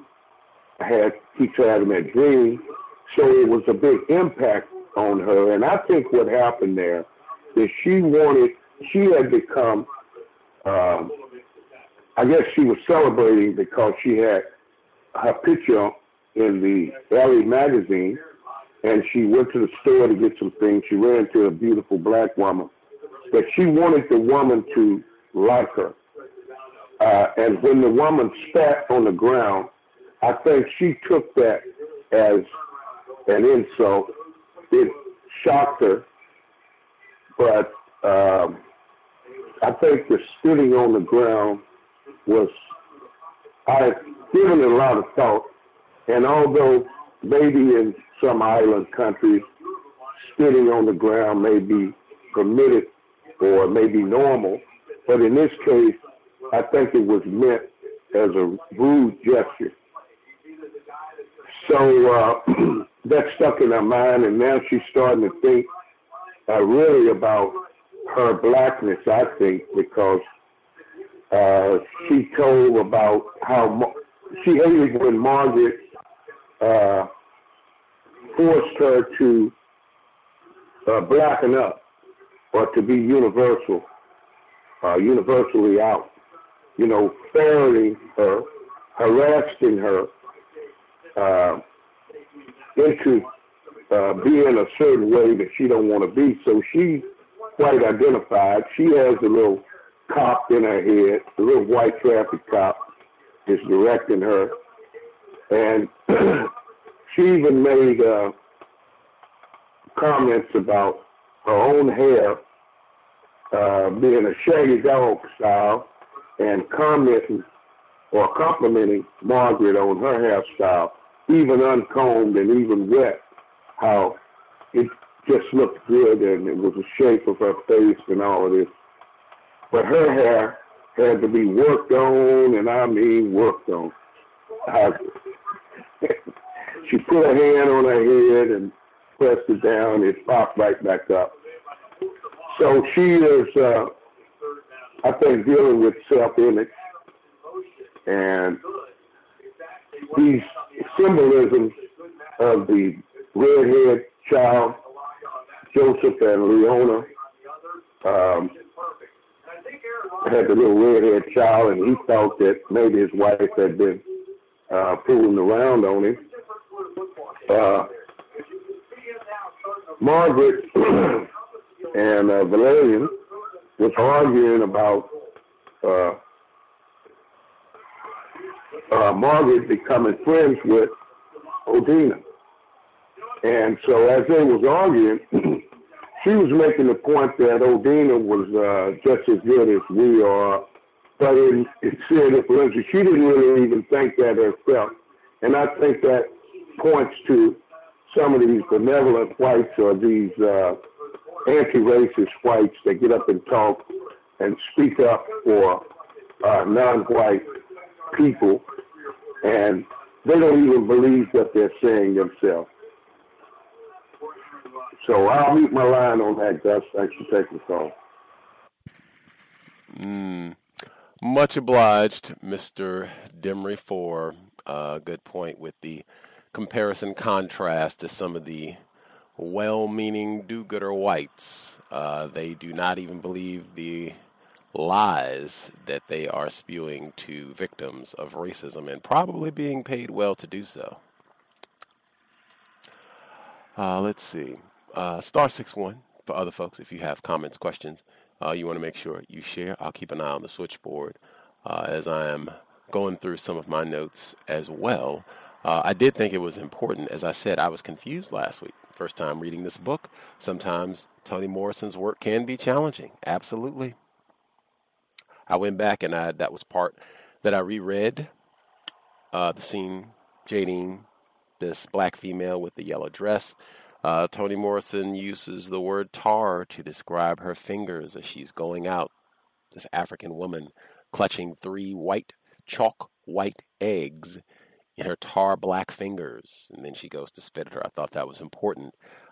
invocation of tar to describe a black person. We are reading Tar Baby. Notes from this week. Let's see. Skipping over some. Okay, getting to last week. I thought there were so many. The delectable Negro. And Dr. Welsing, the ISIS papers, because she has a whole section in the ISIS papers. Ooh, I got my book here, where she talks about candy. Valentine's Day. Doesn't she have a whole section where she's talked about that before? We've had her on the program on Valentine's Day. Consumption of nuts. She's talked about that with her theory of white genetic annihilation. So and this is about, we're going to name candy after a child, a white child who's going to take over. We'll name a candy after him. Teddy Boys, the chocolate candies, the prime seller, the Teddy Boy, and even that name, talking about white masculinity, it's Teddy Boys. Teddy Boys. Even Teddy. For Teddy, Theodore Roosevelt, supposed to be Teddy Bear, all that. But that's the big seller, the chocolate Teddy Boys. And then they have these Valerians that are red and white and get compared to his wife, Margaret, the principal beauty of Maine, these candies, and they're a colossal flop. No one wants them. And in fact, they don't just say that they're a flop. They say specifically, why are they a flop? And Toni Morrison writes, faggoty. Don't know if she could get away with that in 2019. Faggoty? Yeah, like Valentine's. Can you see a kid sitting on a curb tossing those fairy candies in his mouth? Seasonal is all we can do. Valentine's Day, give us something with nuts. Why don't you? And then they even get worse than that. They're not just faggoty. Somebody's buying them, the uncle said. Jigs, said the salesman. Jigs buy them. Maryland, Florida, Mississippi. Maryland, Mr. Demi4. Close the line. Nobody can make $1 selling faggot candy to Jigs. Heavens. 2019. Can you even get that published? Jigs is niggers. I don't know if people are as familiar with that one. That one is a tad older. If you maybe watch old television or old films, you'll hear black people referred to as Jigs. I think Mr. Jay-Z, in addition to taking criticism for his NFL deal, he also took some criticism for being nicknamed Jig, Jigga, all of that, because that has been a racial slur specifically for black people. But what do we make of? That's just one people can ponder. We can think about that for the book. But in my view, what a testament in terms of white masculinity. You got this faggoty candy that's named after his son. Red and white. It's compared to, even though it's named after his son, it gets compared to his wife. It's a flop. And he talks at the end of the section that we read about his son. He compares him to a cat. Most people don't really think of complaining kittens as being representative of masculine. I certainly don't think most people say, how would you want your father to describe you as a grown adult, quote unquote? I don't think most of us would want to be described as a complaining kitten. I don't even think anybody, period, male or female, would want to be classified as a complaining kitten. Commentary on white masculinity, methinks. Next.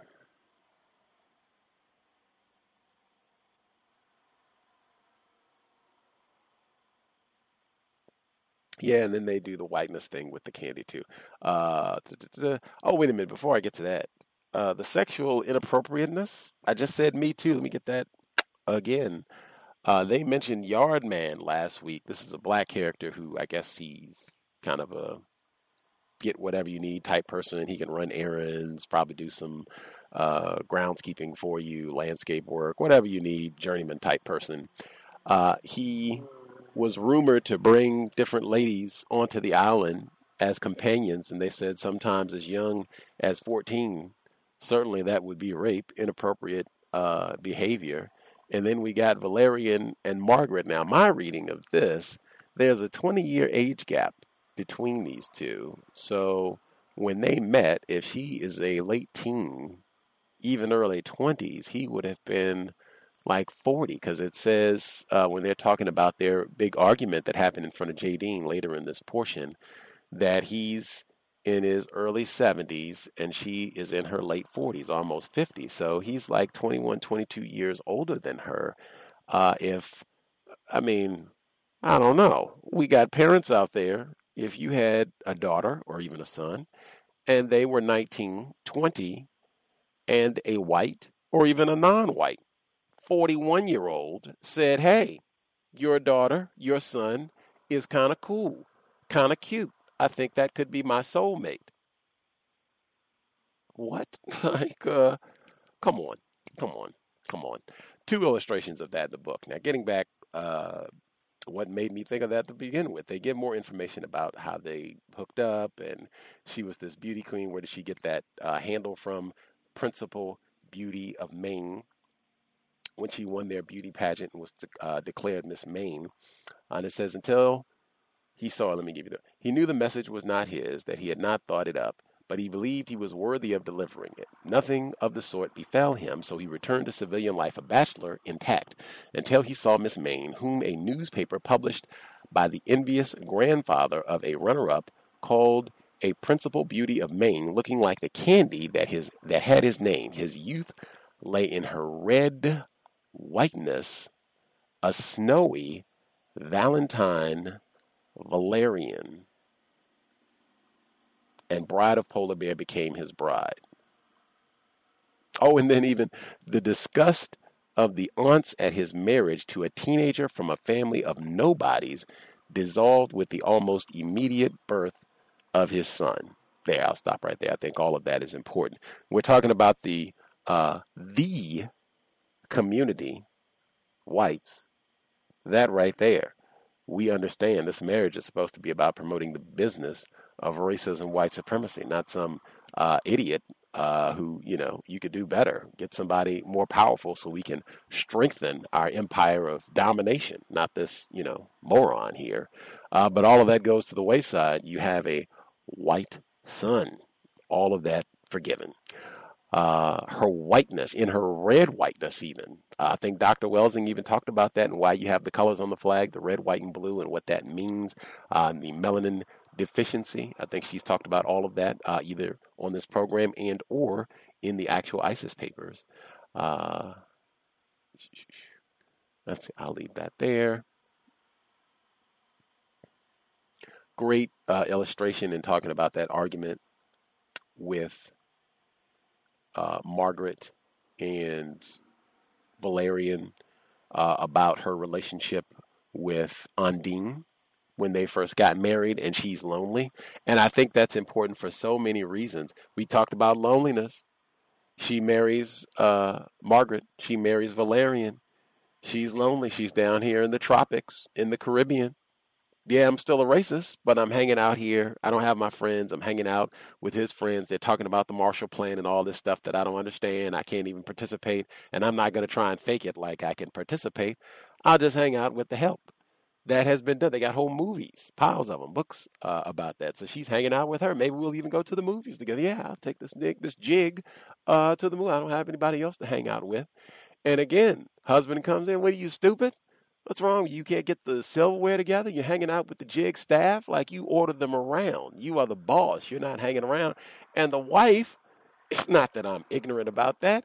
I'm just lonely. I know this is a nigger. I know I'm supposed to boss the staff around. I don't even believe that. I'm trying to even start off from a premise that, they're just like us. Yeah, she's just a nigger. Anyway, that's not the point.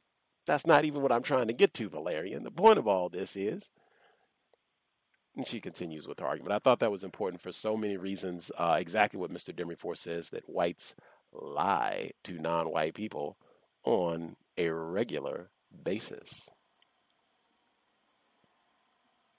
They are aware of their lie. I think that gets brought up too, whether white people lead their own lies. They do not. I might even say, wow, Toni Morrison, for this to be coming out in 81, is making a pretty sophisticated critique of white supremacy within this novel. Let's see, continuing.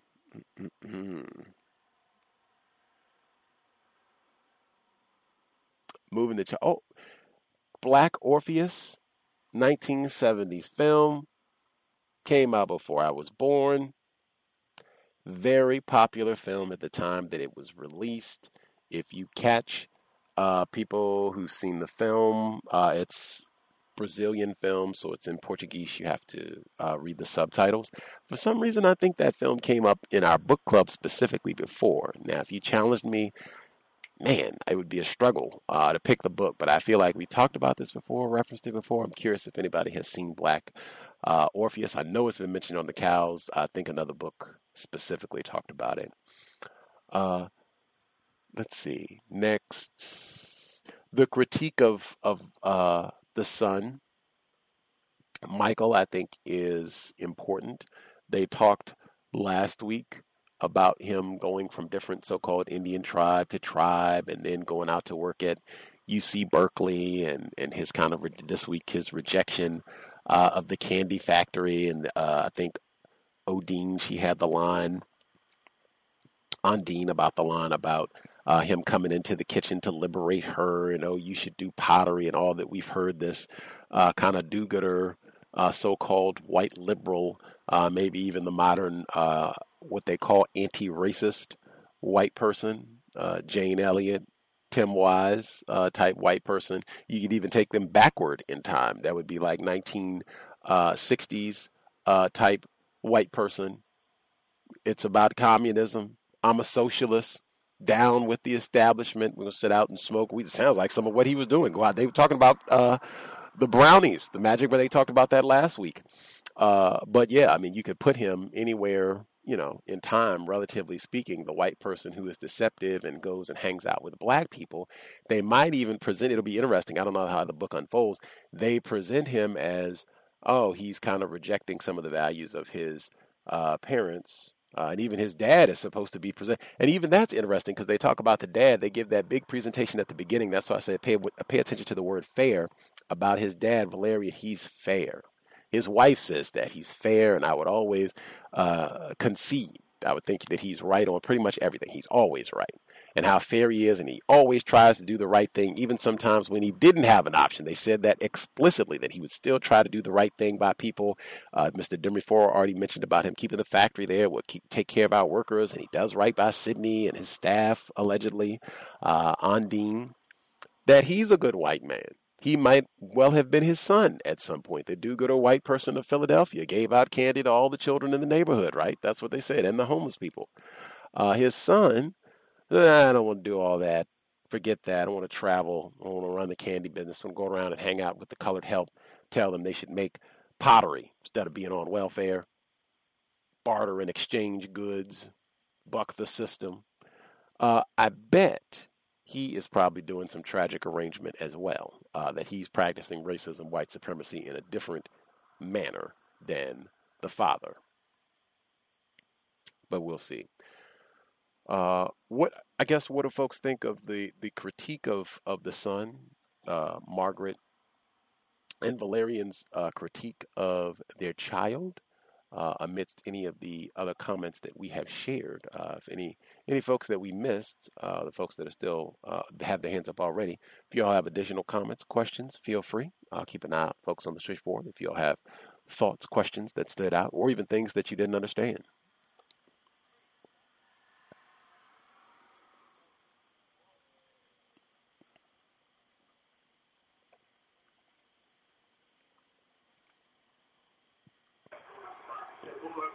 Gus, I'd like to mention something. You reminded me, that movie, The Black Orpheus, it was a very attractive actress in it. Let me see if I can say her name right.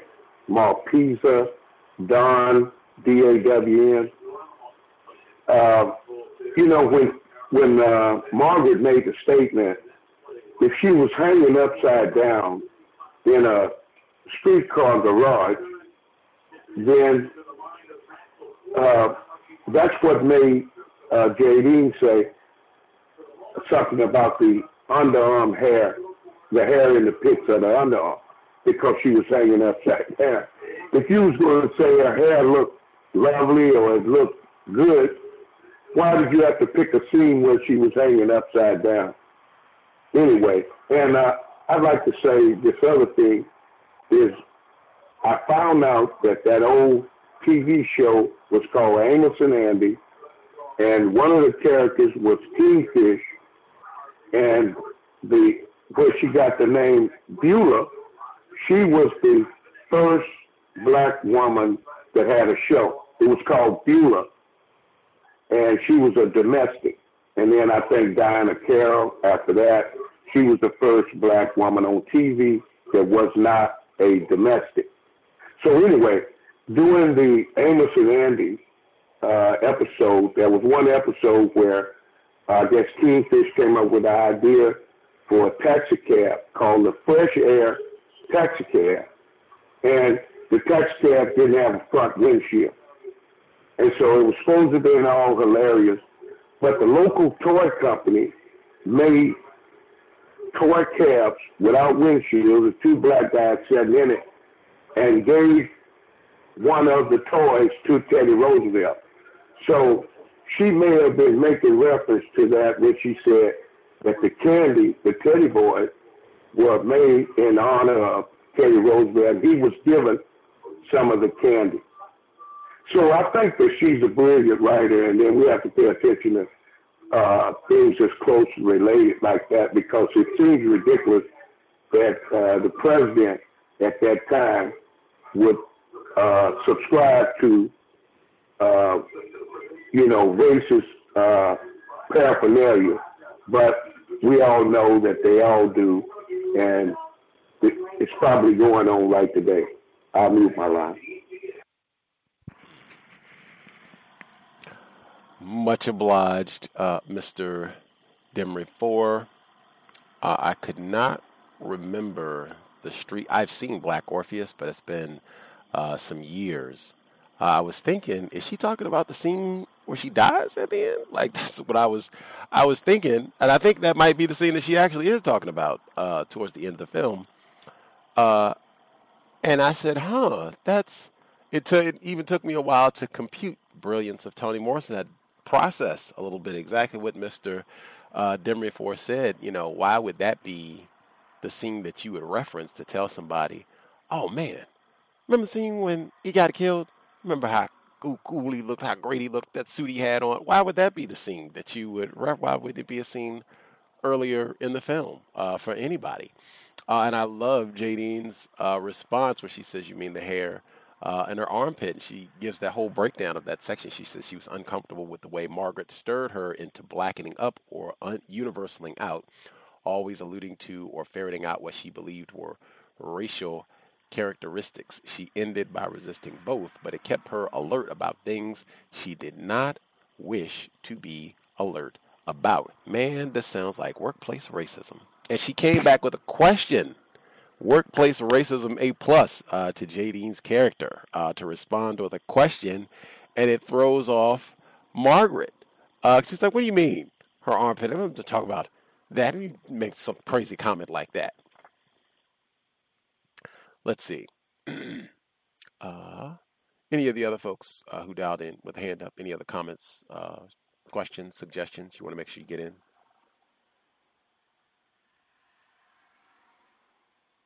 I don't know if this has been, if you brought it up, but in the part where they were talking about going back to Margaret's history, when Valerian had an issue with Margaret going to the movies with Undine, and Valerian had to remind her about who they are and who she is.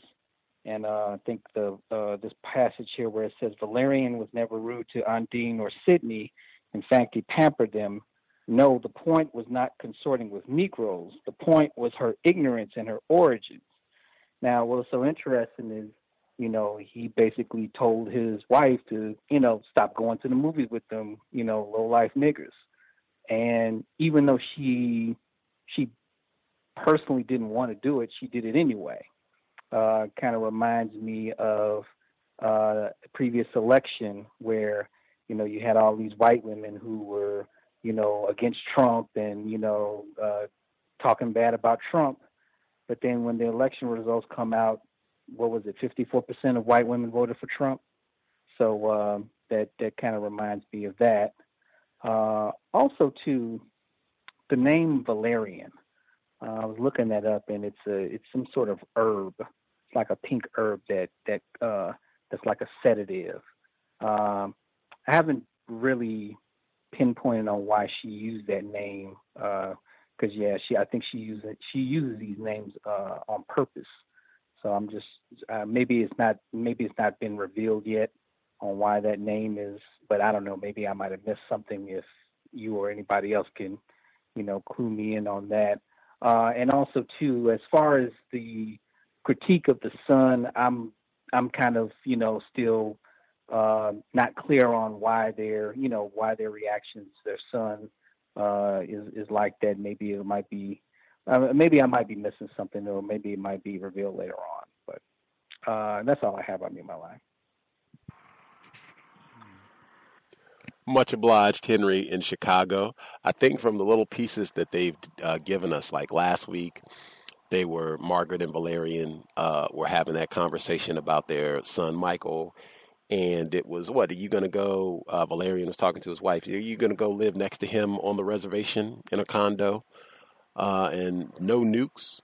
So they're kind of, or Toni Morrison is kind of painting this picture that he would be a white person who would be, green this and protect the environment. As I sit down with the establishment, she's kind of painting that sort of picture. And I could see why Valerian, the white parent who is upset about this. We've tried so hard to give him all these advantages, and this is what we get. We vacation in the Caribbean and all this, named a candy for him, and he's acting a fool basically. Any other comments, questions? Folks want to make sure they get in before we get to audio segment number 2.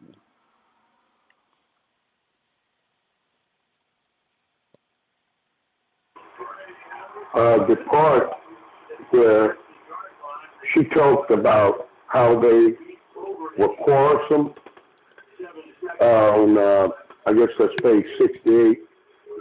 They fought like two old cats, clawed each other, used each other to display quarrelsomeness, neither took seriously.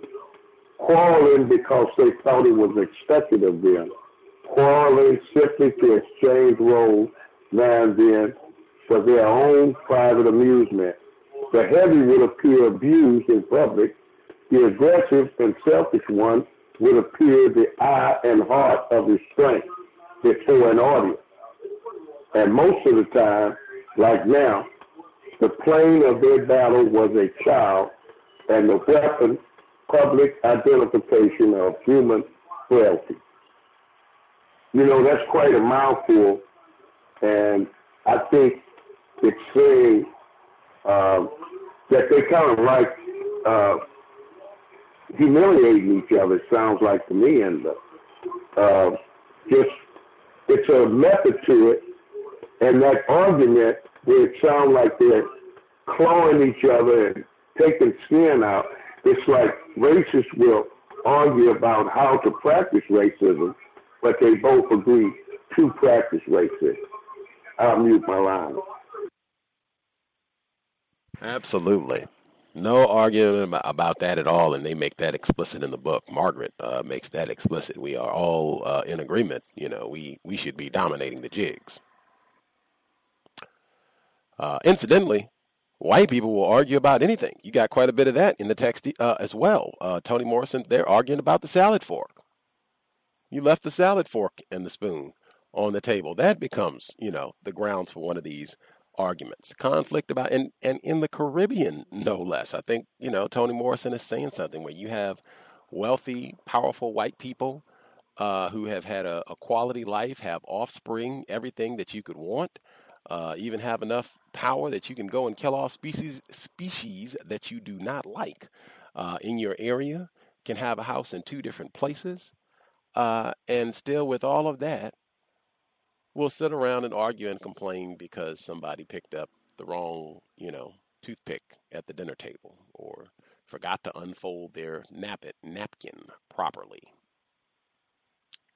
Racist man, racist woman. And we read that very first book that we read in the book club, Yurugu, that sense of not being at ease, of being at war with everything, the earth, non-white people in particular, the creator, everything. Just cannot be satisfied, cannot have peace, even after all of this. Very first book we read on the C.O.W.S book club. Any other comments, questions folks need to get in before we get to the second audio segment, still in chapter 3?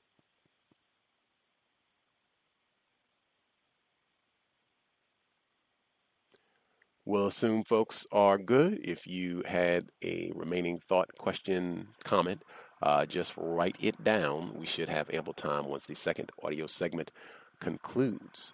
So we will go ahead and get started. Again, we are in chapter 3. Still a good bit to go in that chapter. This is Toni Morrison's 1981 novel, Tar Baby. Context of white supremacy. Audio segment number 2. Valerian took his hand from his forehead and stared deep into the peaches nestled in their silver bowl. I don't hate him. I love him. Margaret thinks I don't, but I do. I think about him all the time. You know, this isn't going to sound right, but I never was convinced that she did. Perhaps she did, in her way. I don't know. But she wasn't ready for him. She just wasn't ready. Now she's ready, when it's over. Now she wants to bake him cookies, see him off to school, tie his shoelaces, take care of him, now. Absurd. I don't believe it. I don't believe her. When he was just a little thing, I came home one day and went into the bathroom. I was standing there, and I heard this humming, singing, coming from somewhere in the room. I looked around, and then I found it. In the cabinet, under the sink. He was crouched in there, singing. That was the first time, but not the last. Every now and then I'd come home, he'd be under the sink, humming to himself. When I'd pull him out, ask him what he was doing there, he'd say he liked the soft. He was 2, I think. 2 years old, looking in the dark for something soft. Now imagine how many soft, cuddly things he had in his room. Bunny rabbits, slippers, panda bears. I used to try to be it for him, but I wasn't there during the day. She was, though. I sometimes had the feeling that she didn't talk to him very much. Then it would go away. The feeling, I mean. She'd change. She'd get interested in him. Read to him, take him to shows, parks. Months would pass. Then I'd come home, and he'd be under the sink again, humming that little, I can't tell you how lonely, lonely song. I wasn't imagining it. It was lonely. Well, he got older, and she'd go hot and cold, in and out. But he seemed to miss her so. Need her so that when she was attentive, he was like a slave to her. Then she'd lose interest again. When he was 12, he went to boarding school and things were better, until he came to visit. She would do things, odd things, to get his attention and keep it. Anything to keep his eyes on her. She'd make up things, threats to herself, attacks, insults, anything to see him fly into a rage and show how willing he was to defend her. I watched and tried to play it down or prove she was making it up. I always checked. It was always nothing. All I ended up doing was making him angry with me. I thought another child, but she said no, absolutely refused. I have until this day never understood that. When he left for college, I was relieved.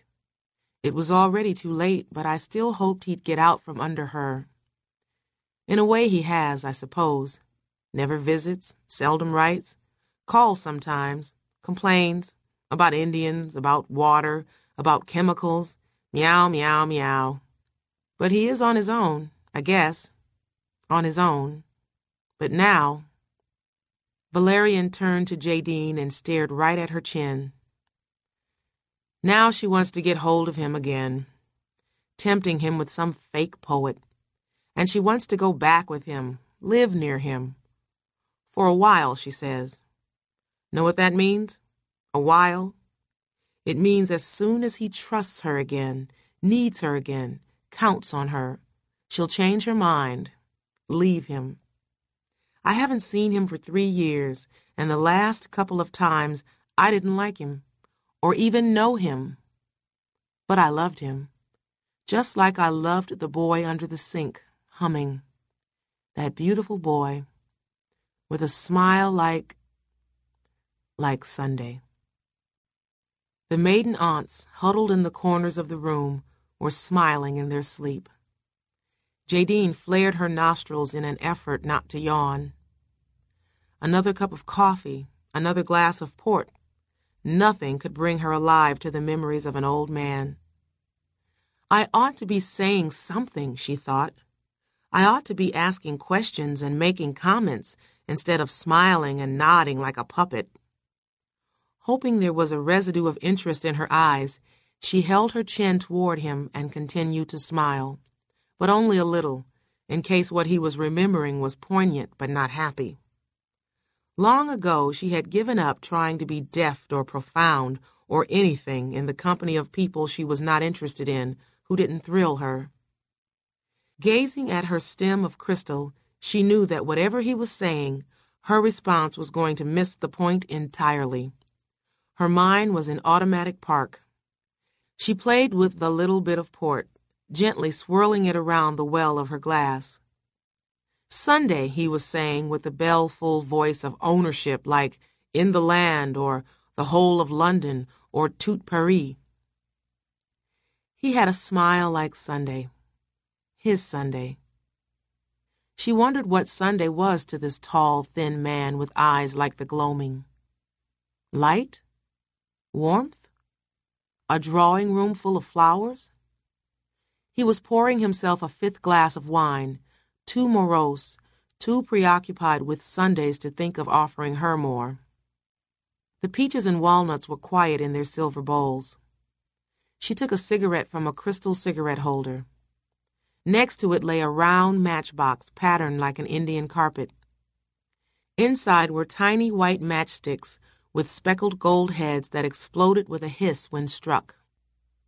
3 months, no, 2, and the quiet to which the house succumbed at night still disturbed her. Sunset, 3 minutes of Titian blue and deep night, and with it a solid earthbound silence. No crickets, no frogs, no mosquitoes up here. Only the sounds, heard or imagined, that humans made. The hiss of a gold-headed match, the short cascade of wine into a goblet, the faint, very faint click and clatter of the kitchen being tidied, and now a scream, so loud and full of terror it woke the maiden aunts from their sleep in the corners of the room. And when they saw those blue-if-it's-a-boy blue eyes gone white with fear, they fled, pulling their maiden hair behind them.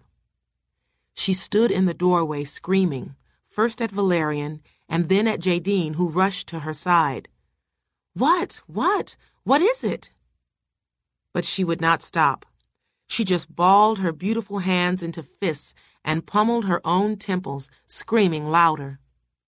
Valerian stared through port-softened eyes at his wife as though he, not she, were in pain. What is it, Margaret? Jadine put her arm around her shoulders. Sidney and Undine both burst through the other door. What's the matter? I don't know. She hurt herself? I don't know. Hold her hands or she will. What is it? What happened? Then Undine, fed up, shouted, Speak, woman! And Margaret sank to her knees, gasping for the breath with which to whisper the words, In my closet. In my closet. Her what? Her closet. Something's in her closet. What's in your closet? Black, she whispered, her eyes shut tight. Jadine dropped to her knees and leaned close to Margaret's face. You mean it's dark in your closet? Margaret shook her head and put the back of her fist in her mouth. Then Valerian spoke for the first time since she had come screaming into the room. Margaret, this is not the Met. It's a simple house on a simple island. Michael's not even here yet. But she was screaming again, and Jadine had to shout, Tell me! Tell me! In my things, said Margaret. In all my things. What's she saying? Go look in her closet. Take the gun, Sidney. Undine was the ranking officer barking instructions. Right, he answered and ran back through the door to the kitchen. And be careful, Undine shouted after him. Hadn't I better call the harbor, Valerian? Asked Jadine. Don't leave me, shrieked Margaret. All right. Nanadine, give her some of that wine. Maybe she's had enough of that.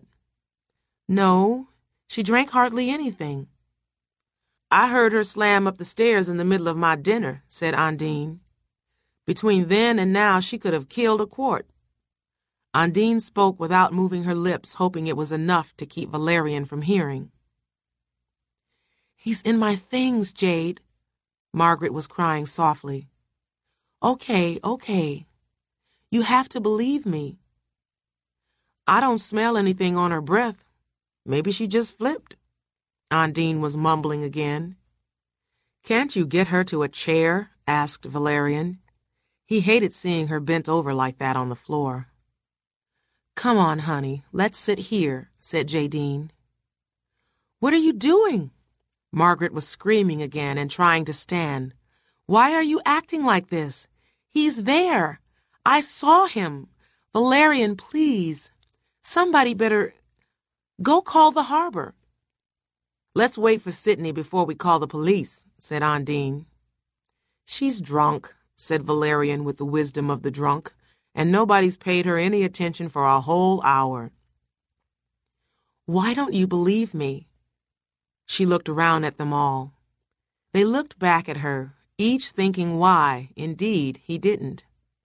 And then they heard the footsteps of Sidney, +1. Into the light of the 64-bulb chandelier came Sidney, pointing a .32 caliber pistol at the shoulder blades of a black man with dreadlock hair. It's him! Margaret screamed. Have mercy, said Undine. You can call the harbor now, Mr. Street, said Sidney. I'll do it, said Undine. Jadine said nothing. She did not dare. Valerian's mouth was open, and he closed it before saying, in a voice made stentorian by port, Good evening, sir. Would you care for a drink? The black man looked at Valerian, and it seemed to Jadine that there was a lot of space around his eyes. Chapter 4. Bees have no sting on Ile des Chevaliers, nor honey. They are fat and lazy, curious about nothing, especially at noon. At noon, parrots sleep, and diamondbacks work down the trees toward the cooler undergrowth. At noon, the water in the mouths of orchids left there by the breakfast rain is warm. Children stick their fingers in them and scream as though scalded. People in town go inside because the sky weighs too much at noon. They wait for hot food with lots of pepper so the day will feel cooler by comparison. They drink sweet drinks and swallow bitter coffee to distract their insides from the heat and weight of the sky. But the eaves of the house on Ile des Chevaliers were deep, the curtains light and light filtering. So the sky did not require the occupants to distract themselves. They were free to concentrate on whichever of their personal problems they wished. The wrapped and shelved ones, the ones they always meant to take down and open one day, or the ones they caressed every hour. Just as on beaches, in summer homes, in watering places, tourists the world over lay under the breeze behind their anti-sunglasses, wondering and mulling. So mulled the occupants of L'Arbre de la Croix that noon, the day after a man with living hair stayed for dinner. Outwardly, everything looked the same. Only the emperor butterflies appeared excited about something. Such vigorous flapping and blazing heat was uncommon for them. They hovered near the bedroom windows, but the shutters had remained closed all morning, and none of them could see a thing. They knew, however, that the woman was in there. Her blue-if-it's-a-boy blue eyes, red-rimmed with longing for a trailer softened by columbine, and for her ma. Leonora, the daily communicant. Leonora, whose head was covered at Mass with lace older than Maine itself, who at 60 folded away her stockings, and from then on wore white socks with her black Cuban-heeled Oxfords.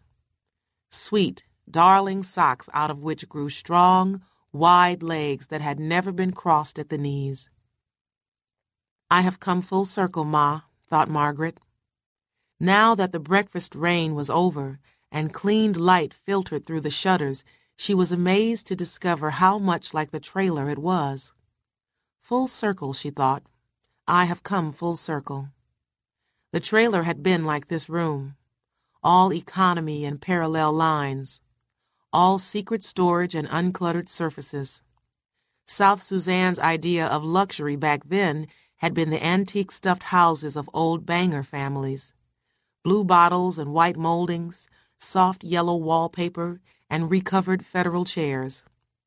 But Margaret loved the trailer best, and when she married the non-Catholic over the objections of her parents and moved to Philadelphia, it took years to get rid of the afterboom, and now that she had, he'd left it and put her in this room that was sculpted, he said, not decorated, that for all its Mies van der Rohe and Max whatever reminded her of the trailer in South Suzanne, where she had been the envy of her girlfriends for the first dozen years of her life and was 14 before she discovered that everybody in South Suzanne had not shared that envy.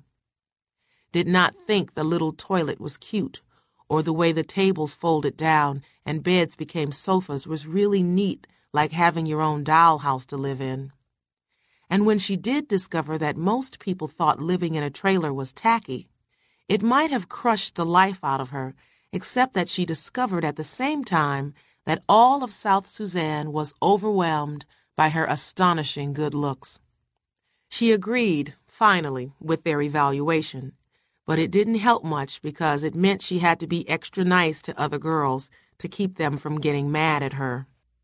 It meant having teachers go fuzzy in her presence, the men with glee, the women with distrust, fighting off cousins in cars, dentists in chairs, and feeling apologetic to every woman over 30.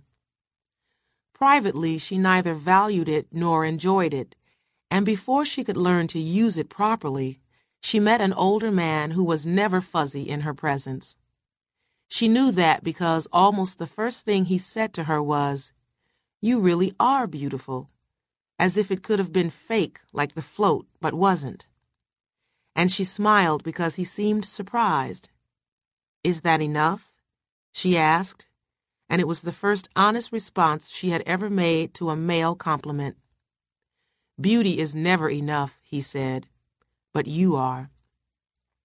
The safety she heard in his voice was in his nice square fingernails, too, and it was that, not his money, that comforted her and made her feel of consequence under the beauty back down beneath it where her Margaret hood lay in the same cup it had always lain in, faceless, silent, and trying like hell to please. And now she longed for her mother's trailer, so far from Philadelphia and L'Arbre de la Croix, but maybe not so far after all, since the bedroom she had locked herself into was a high-class duplication, minus the coziness of the first. Margaret Lenore stared into the spaces and thought desperately of coffee, but she did not want to ring up Sidney or Undine, for that would begin the day she was not sure she wanted to participate in. She had had no sleep to speak of, and now, drained of panic, wavering between anger and sorrow, she lay in bed. Things were not getting better. She was not getting better. She could feel it, and right smack in the middle of it, with Michael on his way, this had to happen. Literally, literally a nigger in the woodpile. And of course, Valerian had to think up something to shock everybody and actually ask him to dinner. A stranger who was found hiding in his own wife's closet. A bum that even Sidney wanted to shoot. He invited to dinner while she was shaking like a leaf on the floor. In her closet. The end. The living end. But as disgusting as that was, it wasn't as bad as Valerian's insult that it was okay for him to be there. And if it wasn't for the fact that Michael was coming, she would pack up that very day and really leave him this time. Valerian knew it, too. Knew he could get away with it because Michael's Christmas visit was so important to her and would keep her from leaving. Now he was playing that boring music in the greenhouse as though nothing had happened. She was so hungry and coffee-starved, but she couldn't start things off just yet. And Jade hadn't knocked at all. Usually when Margaret overslept, Jade woke her with a smile, some funny piece of mail, or an exciting advertisement. She would sink her cup of chocolate into Margaret's carpet. There were no end tables in the chic spar sculpture. And they would begin the day with some high-spirited, girlish nonsense. Look! Chloe has 4 new parfums. 4. I think Mr. Broughton's lover has gone. You have been invited to dinner. You'd better go, 'cause I think her mistress is due to visit them soon. Have you seen the 3 of them eating together? Undine says the cook over there said it makes her sick. Long ago, when Jade used to come for holiday visits, Margaret found her awkward and pouty. But now that she was grown up, she was pretty and a lot of fun. All those colleges hadn't made her uppity, and she was not at all the Mother Superior Undine had become. She didn't know how the dinner went. Did Jade stay? When did the man leave? She lifted her hand to press a button, then changed her mind. Maybe the man killed everybody, and she alone escaped because she had run up to her room and locked herself in. No, if he had, the boring music would not be going. God. Maybe he will come back and do it later. And what could they do to stop him? All the neighbors would have to be told that a black man had been roaming around, and it could happen again. They would have to share security and keep in touch with each other. Each house could post one of the help, so that around the clock someone was on guard. She wouldn't mention Valerian's feeding him dinner first and trying to make her stay there and watch him eat it. The neighbors would think he was crazy and blame him for whatever the burglar did. Maybe he was already in jail. He couldn't have gotten off the island last night, but early in the morning she'd heard the jeep take off and return. Sidney probably drove him to the launch where harbor police shackled him. In any case, she wasn't going to pretend what Valerian did was okay by her. He hadn't even bothered to come in and explain, let alone apologize to her. Just as he never bothered to explain why he wouldn't go back to the States. He really expected her to steam in that jungle, knowing as he did what heat and sun and wind did to her skin. Knowing that after Maine, Philadelphia was the torrid zone for her. That her arms went pimento with even a little sun, and her back burst into pebbles. Still, he stayed in this place she had never enjoyed except when Michael was younger, and they all vacationed there. Now it was a boiling graveyard made bearable, just bearable by Jade's company, shopping in Queen of France and lunches with the neighbors. She would never get through Christmas here without Michael. Never. Already the confusion was coming back. The salad things last night, for instance, and earlier at breakfast. But with Michael around, she never forgot the names and uses of things. Margaret Street closed her eyes and turned over on her stomach, although she knew she would not sleep again. All night she'd been conscious of the closet door, where she had gone to find the poem, just to make sure Valerian was making fun of her and that there really was the line, "and he glittered when he walked," in the poem Bridges had dedicated to Michael. It was a walk-in closet with dressing rooms separate from the wardrobe, and a tiny storage niche at the very back where she kept things. And in there, right among all her most private stuff, she saw him sitting on the floor, as calm as you please, and as filthy as could be. He looked at her, but never moved, and it seemed like hours before she could back out, and hours more before she could make sound come from her open mouth. And how she got down the stairs she would never in this world know, but when she did, it was like a dream, with them looking at her, but not looking as though they believed her, and Valerian was worst of all, sitting there like some lord or priest who doubted her confession, the completeness of it, and let her know with his eyes that she'd left something important out, like the salad things. She had lain there all night with the lights on, thinking of her closet as a toilet now, where something rotten had been and still was. Only at dawn did she slip into a light and unrefreshing sleep, not dreaming something she was supposed to be dreaming. She was exhausted when she woke, but as night disappeared, so did her fear. Among the many things she felt, anger was the most consistent, but even that kept sliding away as her thoughts, unharnessed, turned sorrowful and galloped back to Leonora and a trailer sunk in Columbine. It was getting unbearably hot, but she would not toss aside the sheet. Her door was locked. Jade would come soon to see about her. Valerian could do what he wished. She herself would not budge. In her things. Actually in her things. Probably jerking off. Black sperm was sticking in clots to her French jeans or down in the toe of her Anne Klein shoes. Didn't men sometimes jerk off in women's shoes? She'd have the whole closet full cleaned. Or better still, she'd throw them all out and buy everything new, from scratch. What a louse Valerian was. What a first-class louse. Wait till Michael hears about it. Just wait. And then she was crying about the night she won the beauty contest in a strapless gown that her mother had to borrow money from Uncle Adolph for, and a gold cross that she always wore until her sister-in-law told her only whores wore crosses. The bitch. She lay there wiping teary cheeks with the top hem of a Vera sheet. There was nothing the cool, sculptured spaces could do to keep her from forgetting the fact that she was almost 50, sitting on a hill in the middle of a jungle, in the middle of the ocean, where the temperature was on broil, and not even a TV with anything on it she could understand, and where her husband was punishing her for forgetting to put the salad things back, and there was no one to talk to except Jade, and where her sex life had become such a wreck it was downright interesting.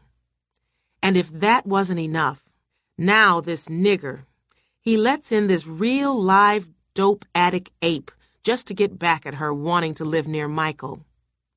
We'll see about that, she said. Just wait till Michael comes. She whispered so nobody would hear, and nobody did, not even the emperor butterflies. They were clinging to the windows of another bedroom, trying to see for themselves what the angel trumpets had described to them. The hides of 90 baby seals, stitched together so nicely you could not tell what part had sheltered their cute little hearts and which had cushioned their skulls. They had not seen the coat at all, but a few days ago a bunch of them had heard the woman called Jade telling the woman called Margaret all about it. The butterflies didn't believe it and went to see for themselves. Sure enough, there it was, swirling around the naked body of the woman called Jade, who opened the French windows and greeted the emperor butterflies with a smile. But the heavy one called Ondine said, "Shoo, shoo." "Leave them alone, Nanadine. They don't bother anything. They die and have to be swept up. You should put some clothes on and cover yourself up. I thought you asked me to come up and see your coat, not your privates." "This is the best way to feel it. Here, feel."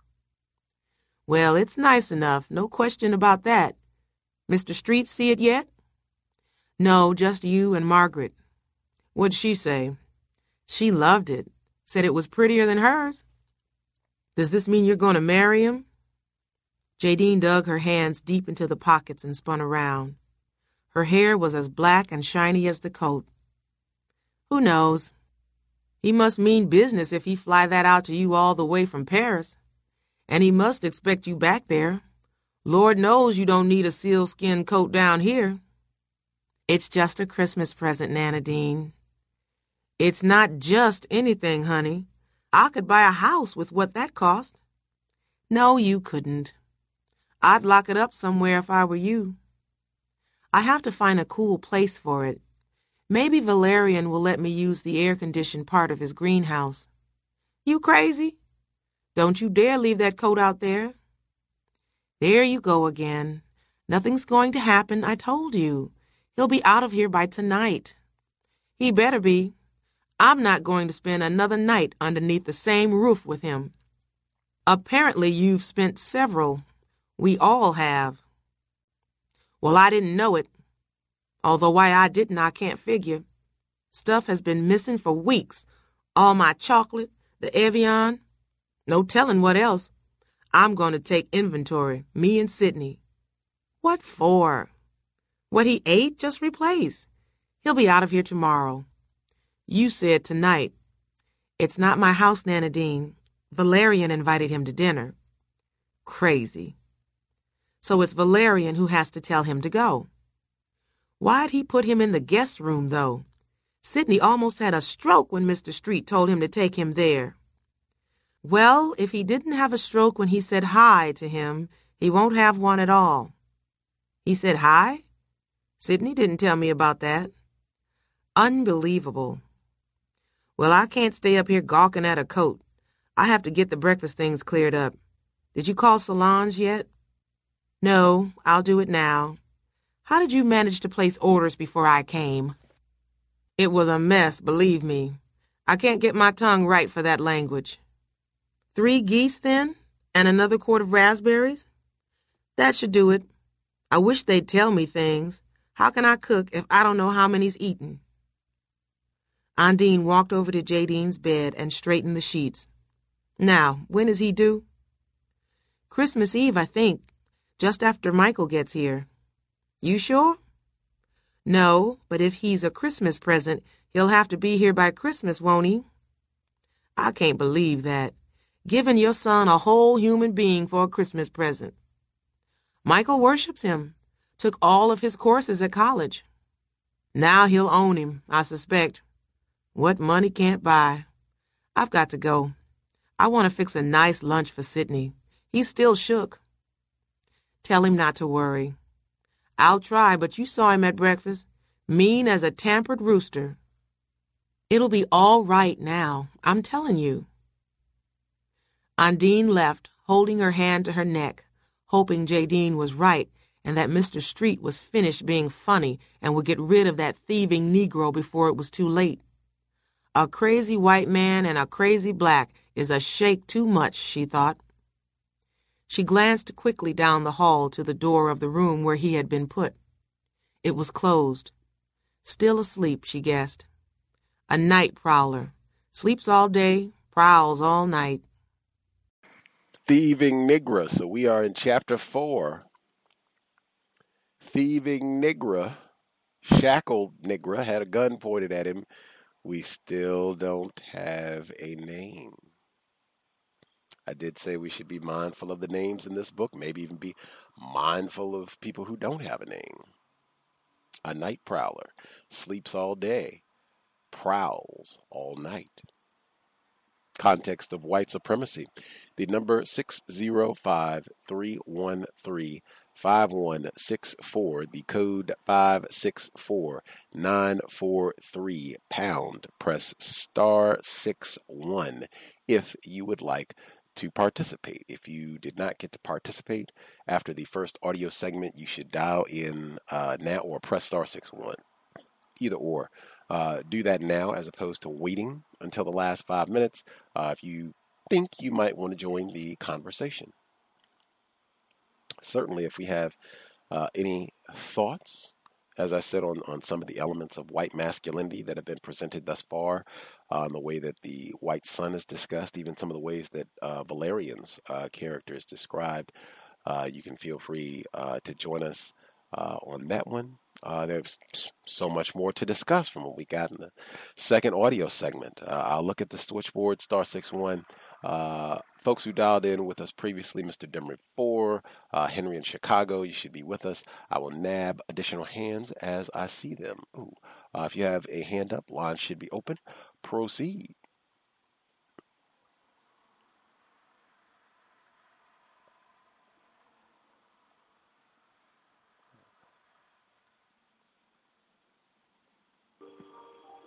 Yes, I'm here. Greetings, Mr. Demery 4.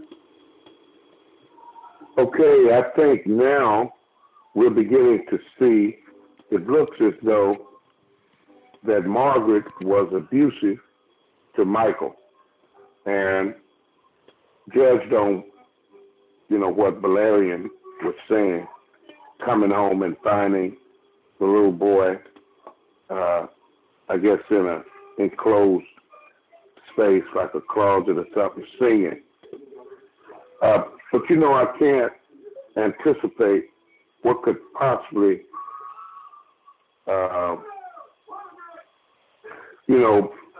if it's alcoholism, that's what Valerian thinks, that she drinks all the time. She can't remember what things are used for. She forgets how to use a fork. She's okay with a spoon. But, all this weird behavior, and it's not symptomatic of anything other than, maybe dementia.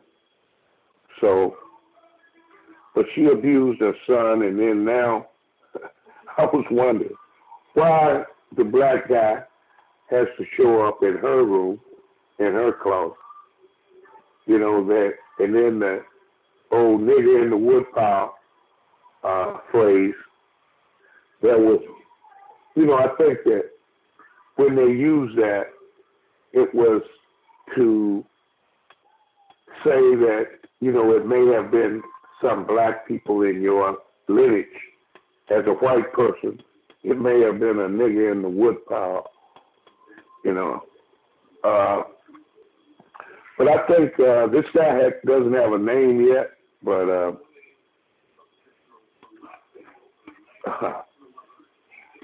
what's strange is that you find a black man in your wife's closet and you invite him to dinner. I don't know what to think about that. But, I'll just hang in there. I guess it'll all come around. I'll meet my line, Gus. Thanks. Margaret said she didn't know what to think about that either. Other folks, much obliged, Mr. Demery 4. Others who dialed in with a hand up, line should be open. Feel free. I'm here. Greetings, Henry in Chicago. Yes, sir. Okay. When Valerian was talking about his son in regards to him humming to himself, the way he described it in the last chapter when he says, then I come home and he'd be under the sink again, humming that little, I can't tell how lonely song. And it goes back to the theme of loneliness again. I'm starting to see there's a pattern here with loneliness. Now the son Michael is, associated with this, according to Valerian's description of how he sung that song. And I kind of agree with Jim before about Margaret possibly abusing Michael when he was a boy. And, I like the way Toni Morrison, comes like with the innermost feelings of people or characters in these stories, because Margaret's, innermost feelings of racism, just that little nigger, hiding in my closet or whatever, but yet she's consorting with Odin, going to the movies with him. That's what racists do. They want to show you that, oh yeah, we're friendly to black folks, but then get out of line and all of a sudden you're a nigger now. So that was an interesting thing, and also too how she also kind of sexualized him, talking about he probably was in there jerking off, and kind of reminds me of Dr. Curry's book The Man Knot, and how they like to sexualize the black body. Probably, I think that was also in Delectable Negro as well. So that's all I have in my life. Much obliged, Henry in Chicago. Loneliness. Great thing to catch early in the text. We'll have to proceed. And maybe even to the point that you brought up about the book talking about Michael being lonely, white male, white child, I guess, in this instance.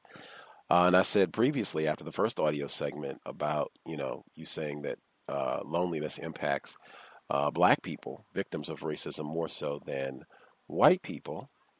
Then she comes back with an example of a white character complaining about loneliness, maybe even two with Margaret. You want to address, at least based on what we've seen in the book, does the book seem to suggest that black people are struggling with loneliness more than the white people are? Well,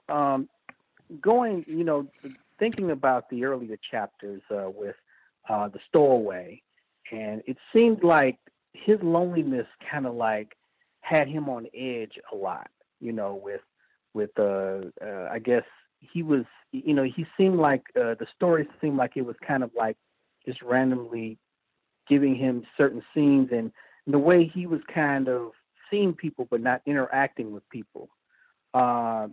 It kind of seemed like he was like on edge with a lot of things in that first chapter. I have to go back and reread it again. With Jadine, you had the scene where, she saw the African woman, and then next thing you know, she's spitting on her. So it's like she has this thing where, she's experiencing loneliness, and then she sees somebody that kind of looks like her, and then, she has this incident of the African woman spitting at her. Whereas with the white people, it's like, they're all rich, and it's like, with Valerian's family owns a candy company. So when I say that their quality of life is, it hasn't been affected, I mean, it affects them differently, but, with white people, their quality of life is not affected by loneliness because, they're going to be taken care of one way or the other. In the system of white supremacy, they're going to be taken care of, whether they're, with the community or they feel alone or whatever, they're going to be taken care of. Whereas, like, for instance, the stowaway, who I think this might be the character that they found in the closet. I haven't read the book, but I'm thinking that this is the same character. He's, in people's houses and maybe trying to find something to eat, and he's probably hungry. So it's like, he's on edge, but that's the effect of loneliness from him compared to, like, say, the white characters who, whether they feel lonely or not, they're going to be taken care of one way or the other. Interesting. Much obliged for giving us the additional detail, Henry in Chicago.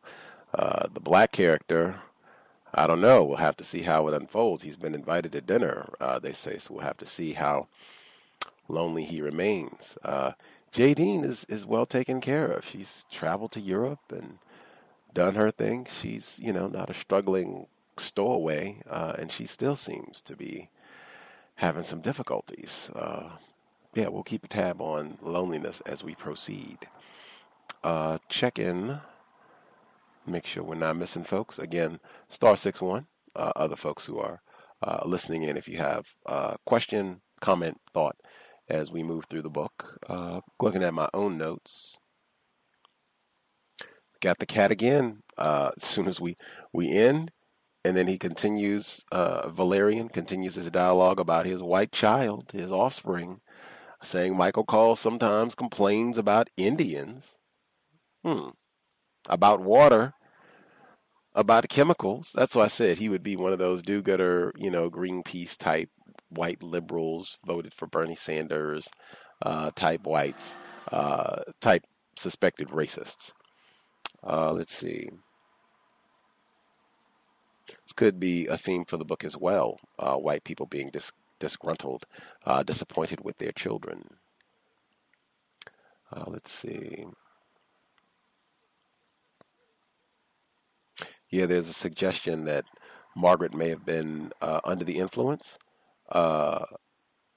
when they're looking at the whole or going to find the Negro in her closet a few times before they find him. I think Ondine says, "I don't smell anything on her breath," and Valerian says, "Oh, she's just drunk." And then there's, "Oh, wait a minute, there's a Negro here. Whoops, might have been right.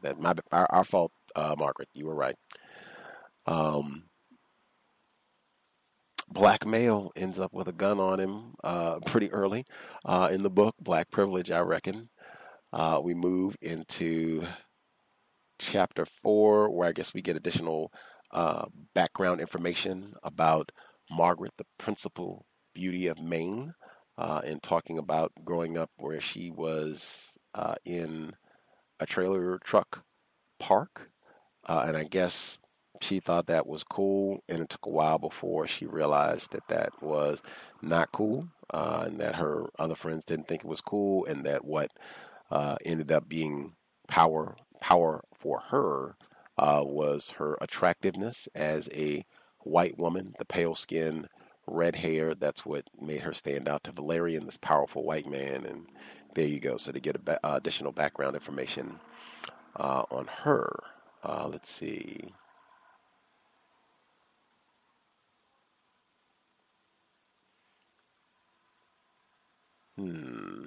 Oh, we get the nigger in the woodpile reference, Mr. Demery 4. Already covered that. Let's see. Invited to dinner. She's disgusted about that. Let's see.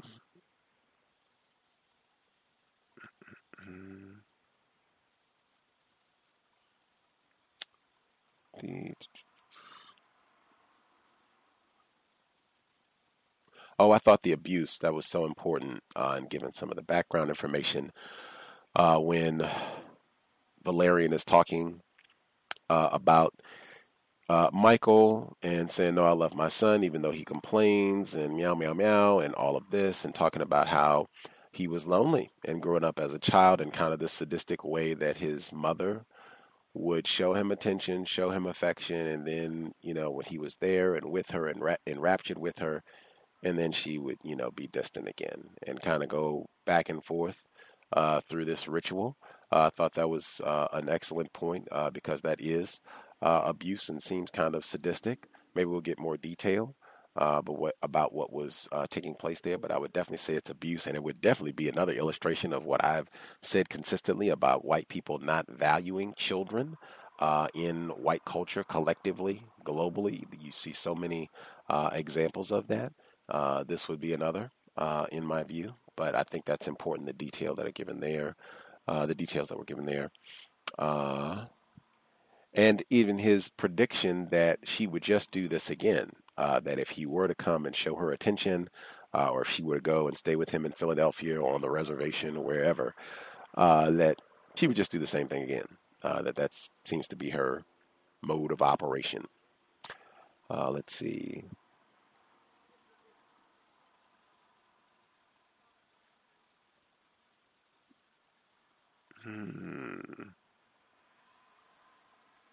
Oh, wait a minute. She says, I just wanted to share some of the detail that Toni Morrison included on this section here, where Margaret is kind of going through her own outrage at being doubted about this Negro being in her closet, where she says,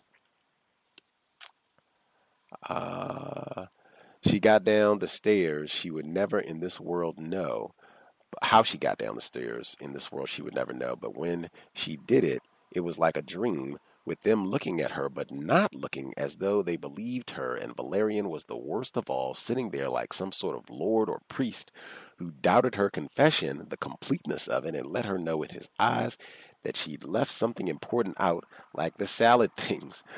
She had lain there all night with the lights on, thinking of her closet as a toilet now, where something rotten had been and still was. Wow, what a visceral comparison to this Negro who's fouled things up. She continues with oh yeah, that's with the jerking off. I thought that was so important. The man not delectable Negro black person is sexualized immediately for doing something sexual, even though it appears in this case we didn't get any evidence of that. They didn't say he was nude or anything of that nature. She calls him a louse. They don't even use that word anymore. What a louse Valerian was. A louse, a small, wingless, parasitic insect that lives on the skin of mammals and birds. Oh, and then all the way down. A louse, informal, a contemptible or unpleasant person. Also to spoil or ruin, to louse something up. Let's see. She says he was a louse, a first-class louse. Let's see. Oh, I did highlight. She says the night that she won the beauty contest, which allegedly, made her life all right, how she ended up with Valerian. She said that her mother, the night she was crying about the night she won the beauty contest in a strapless gown, that her mother had to borrow the money from Uncle Adolf. Sly way of weaving in some of the more important names in the system of white supremacy. Let's see. Oh, then she says, and if that wasn't enough now, this nigger, he lets in this real live dope addict ape just to get back at her, wanting to live near Michael. Wow. This is supposed to be the well-meaning white woman who was hanging out with the help. Let's see. And then they go into their dialogue. Prowls at night. A crazy white man and a crazy black is a shake too much, she thought. I will pause there, double check to see if any of the other folks have questioned, thought anything else stood out in the sections that we read today. The number again, 605-313-5164. The code 564-943#. Press star 61 if you would like to participate. Any other thoughts, questions, suggestions folks have from what we've heard in about the first 4 chapters of Toni Morrison's Tar Baby? Yeah, Gus, I think it's some significance to the coat that was sent to her. It's the seal skin coat. I think, I guess it was her boyfriend sent her a coat, and someone said that they could buy a house with what the coat cost. I don't know. I can't put it all together, but I don't see how the coat plays in. But I think that's worth mentioning. Why would he send a sealskin coat to her? Something else I wanted to say.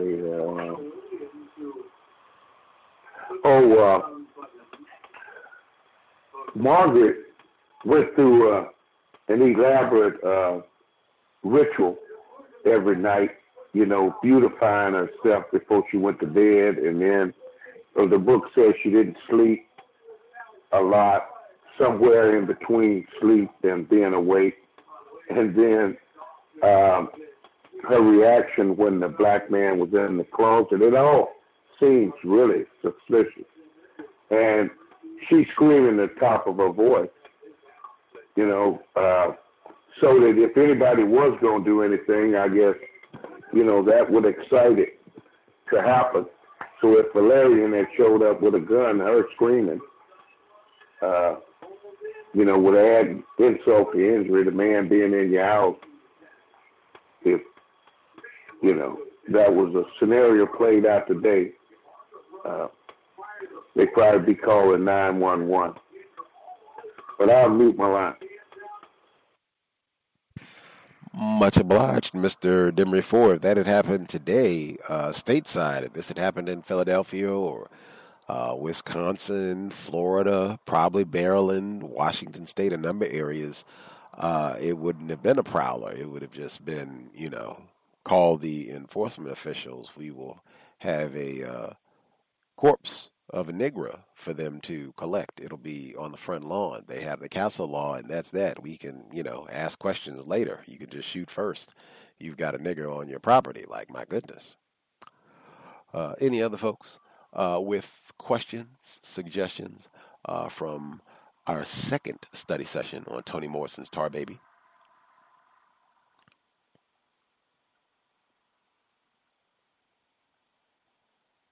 Looking back on that scene that Mr. Demery Ford just mentioned about the sealskin coat, when Jadine gets it, Jadine dug her hands deep into the pockets and spun around. Her hair was as black and shiny as the coat. Who knows?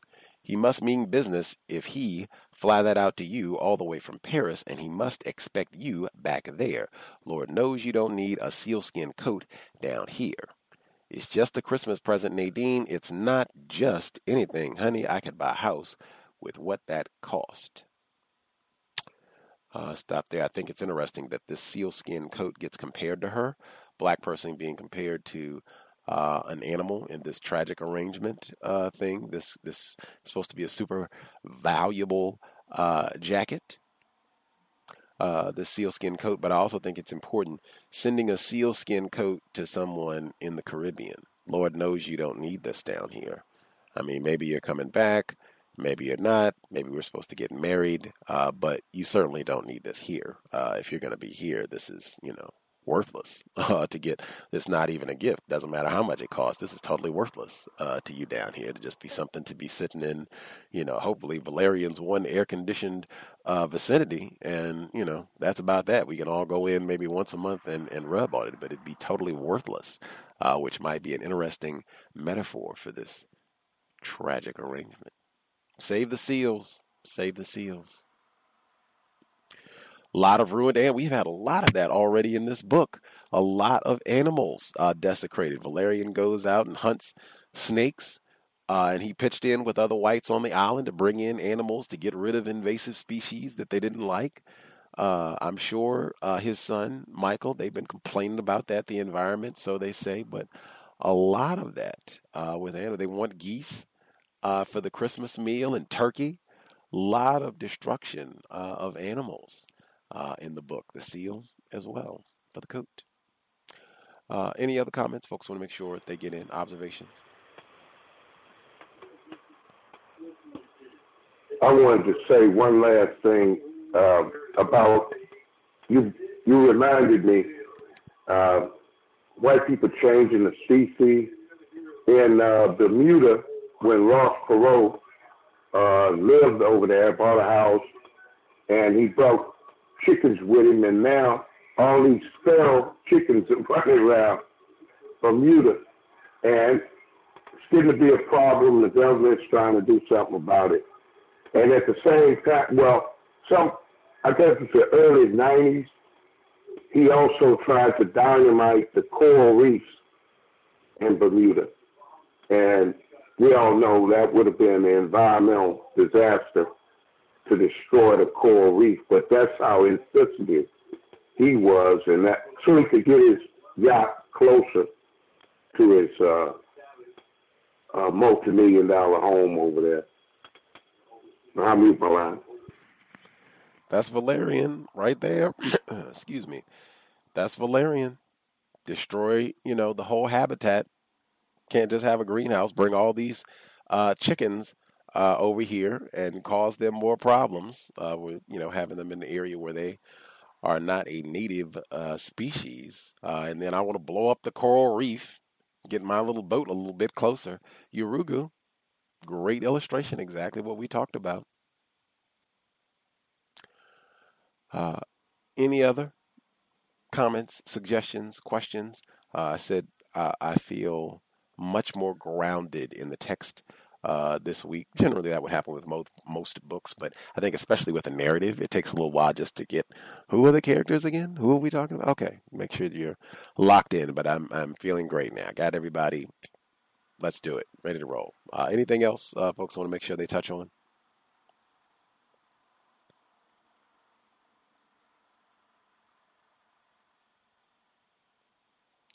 We'll assume folks are satisfied. Again, safety to all the C.O.W.S listeners in the Hurricane Dorian path. Hope you all are safe and taking maximum precautions. Take it seriously. We will definitely be praying for your safety.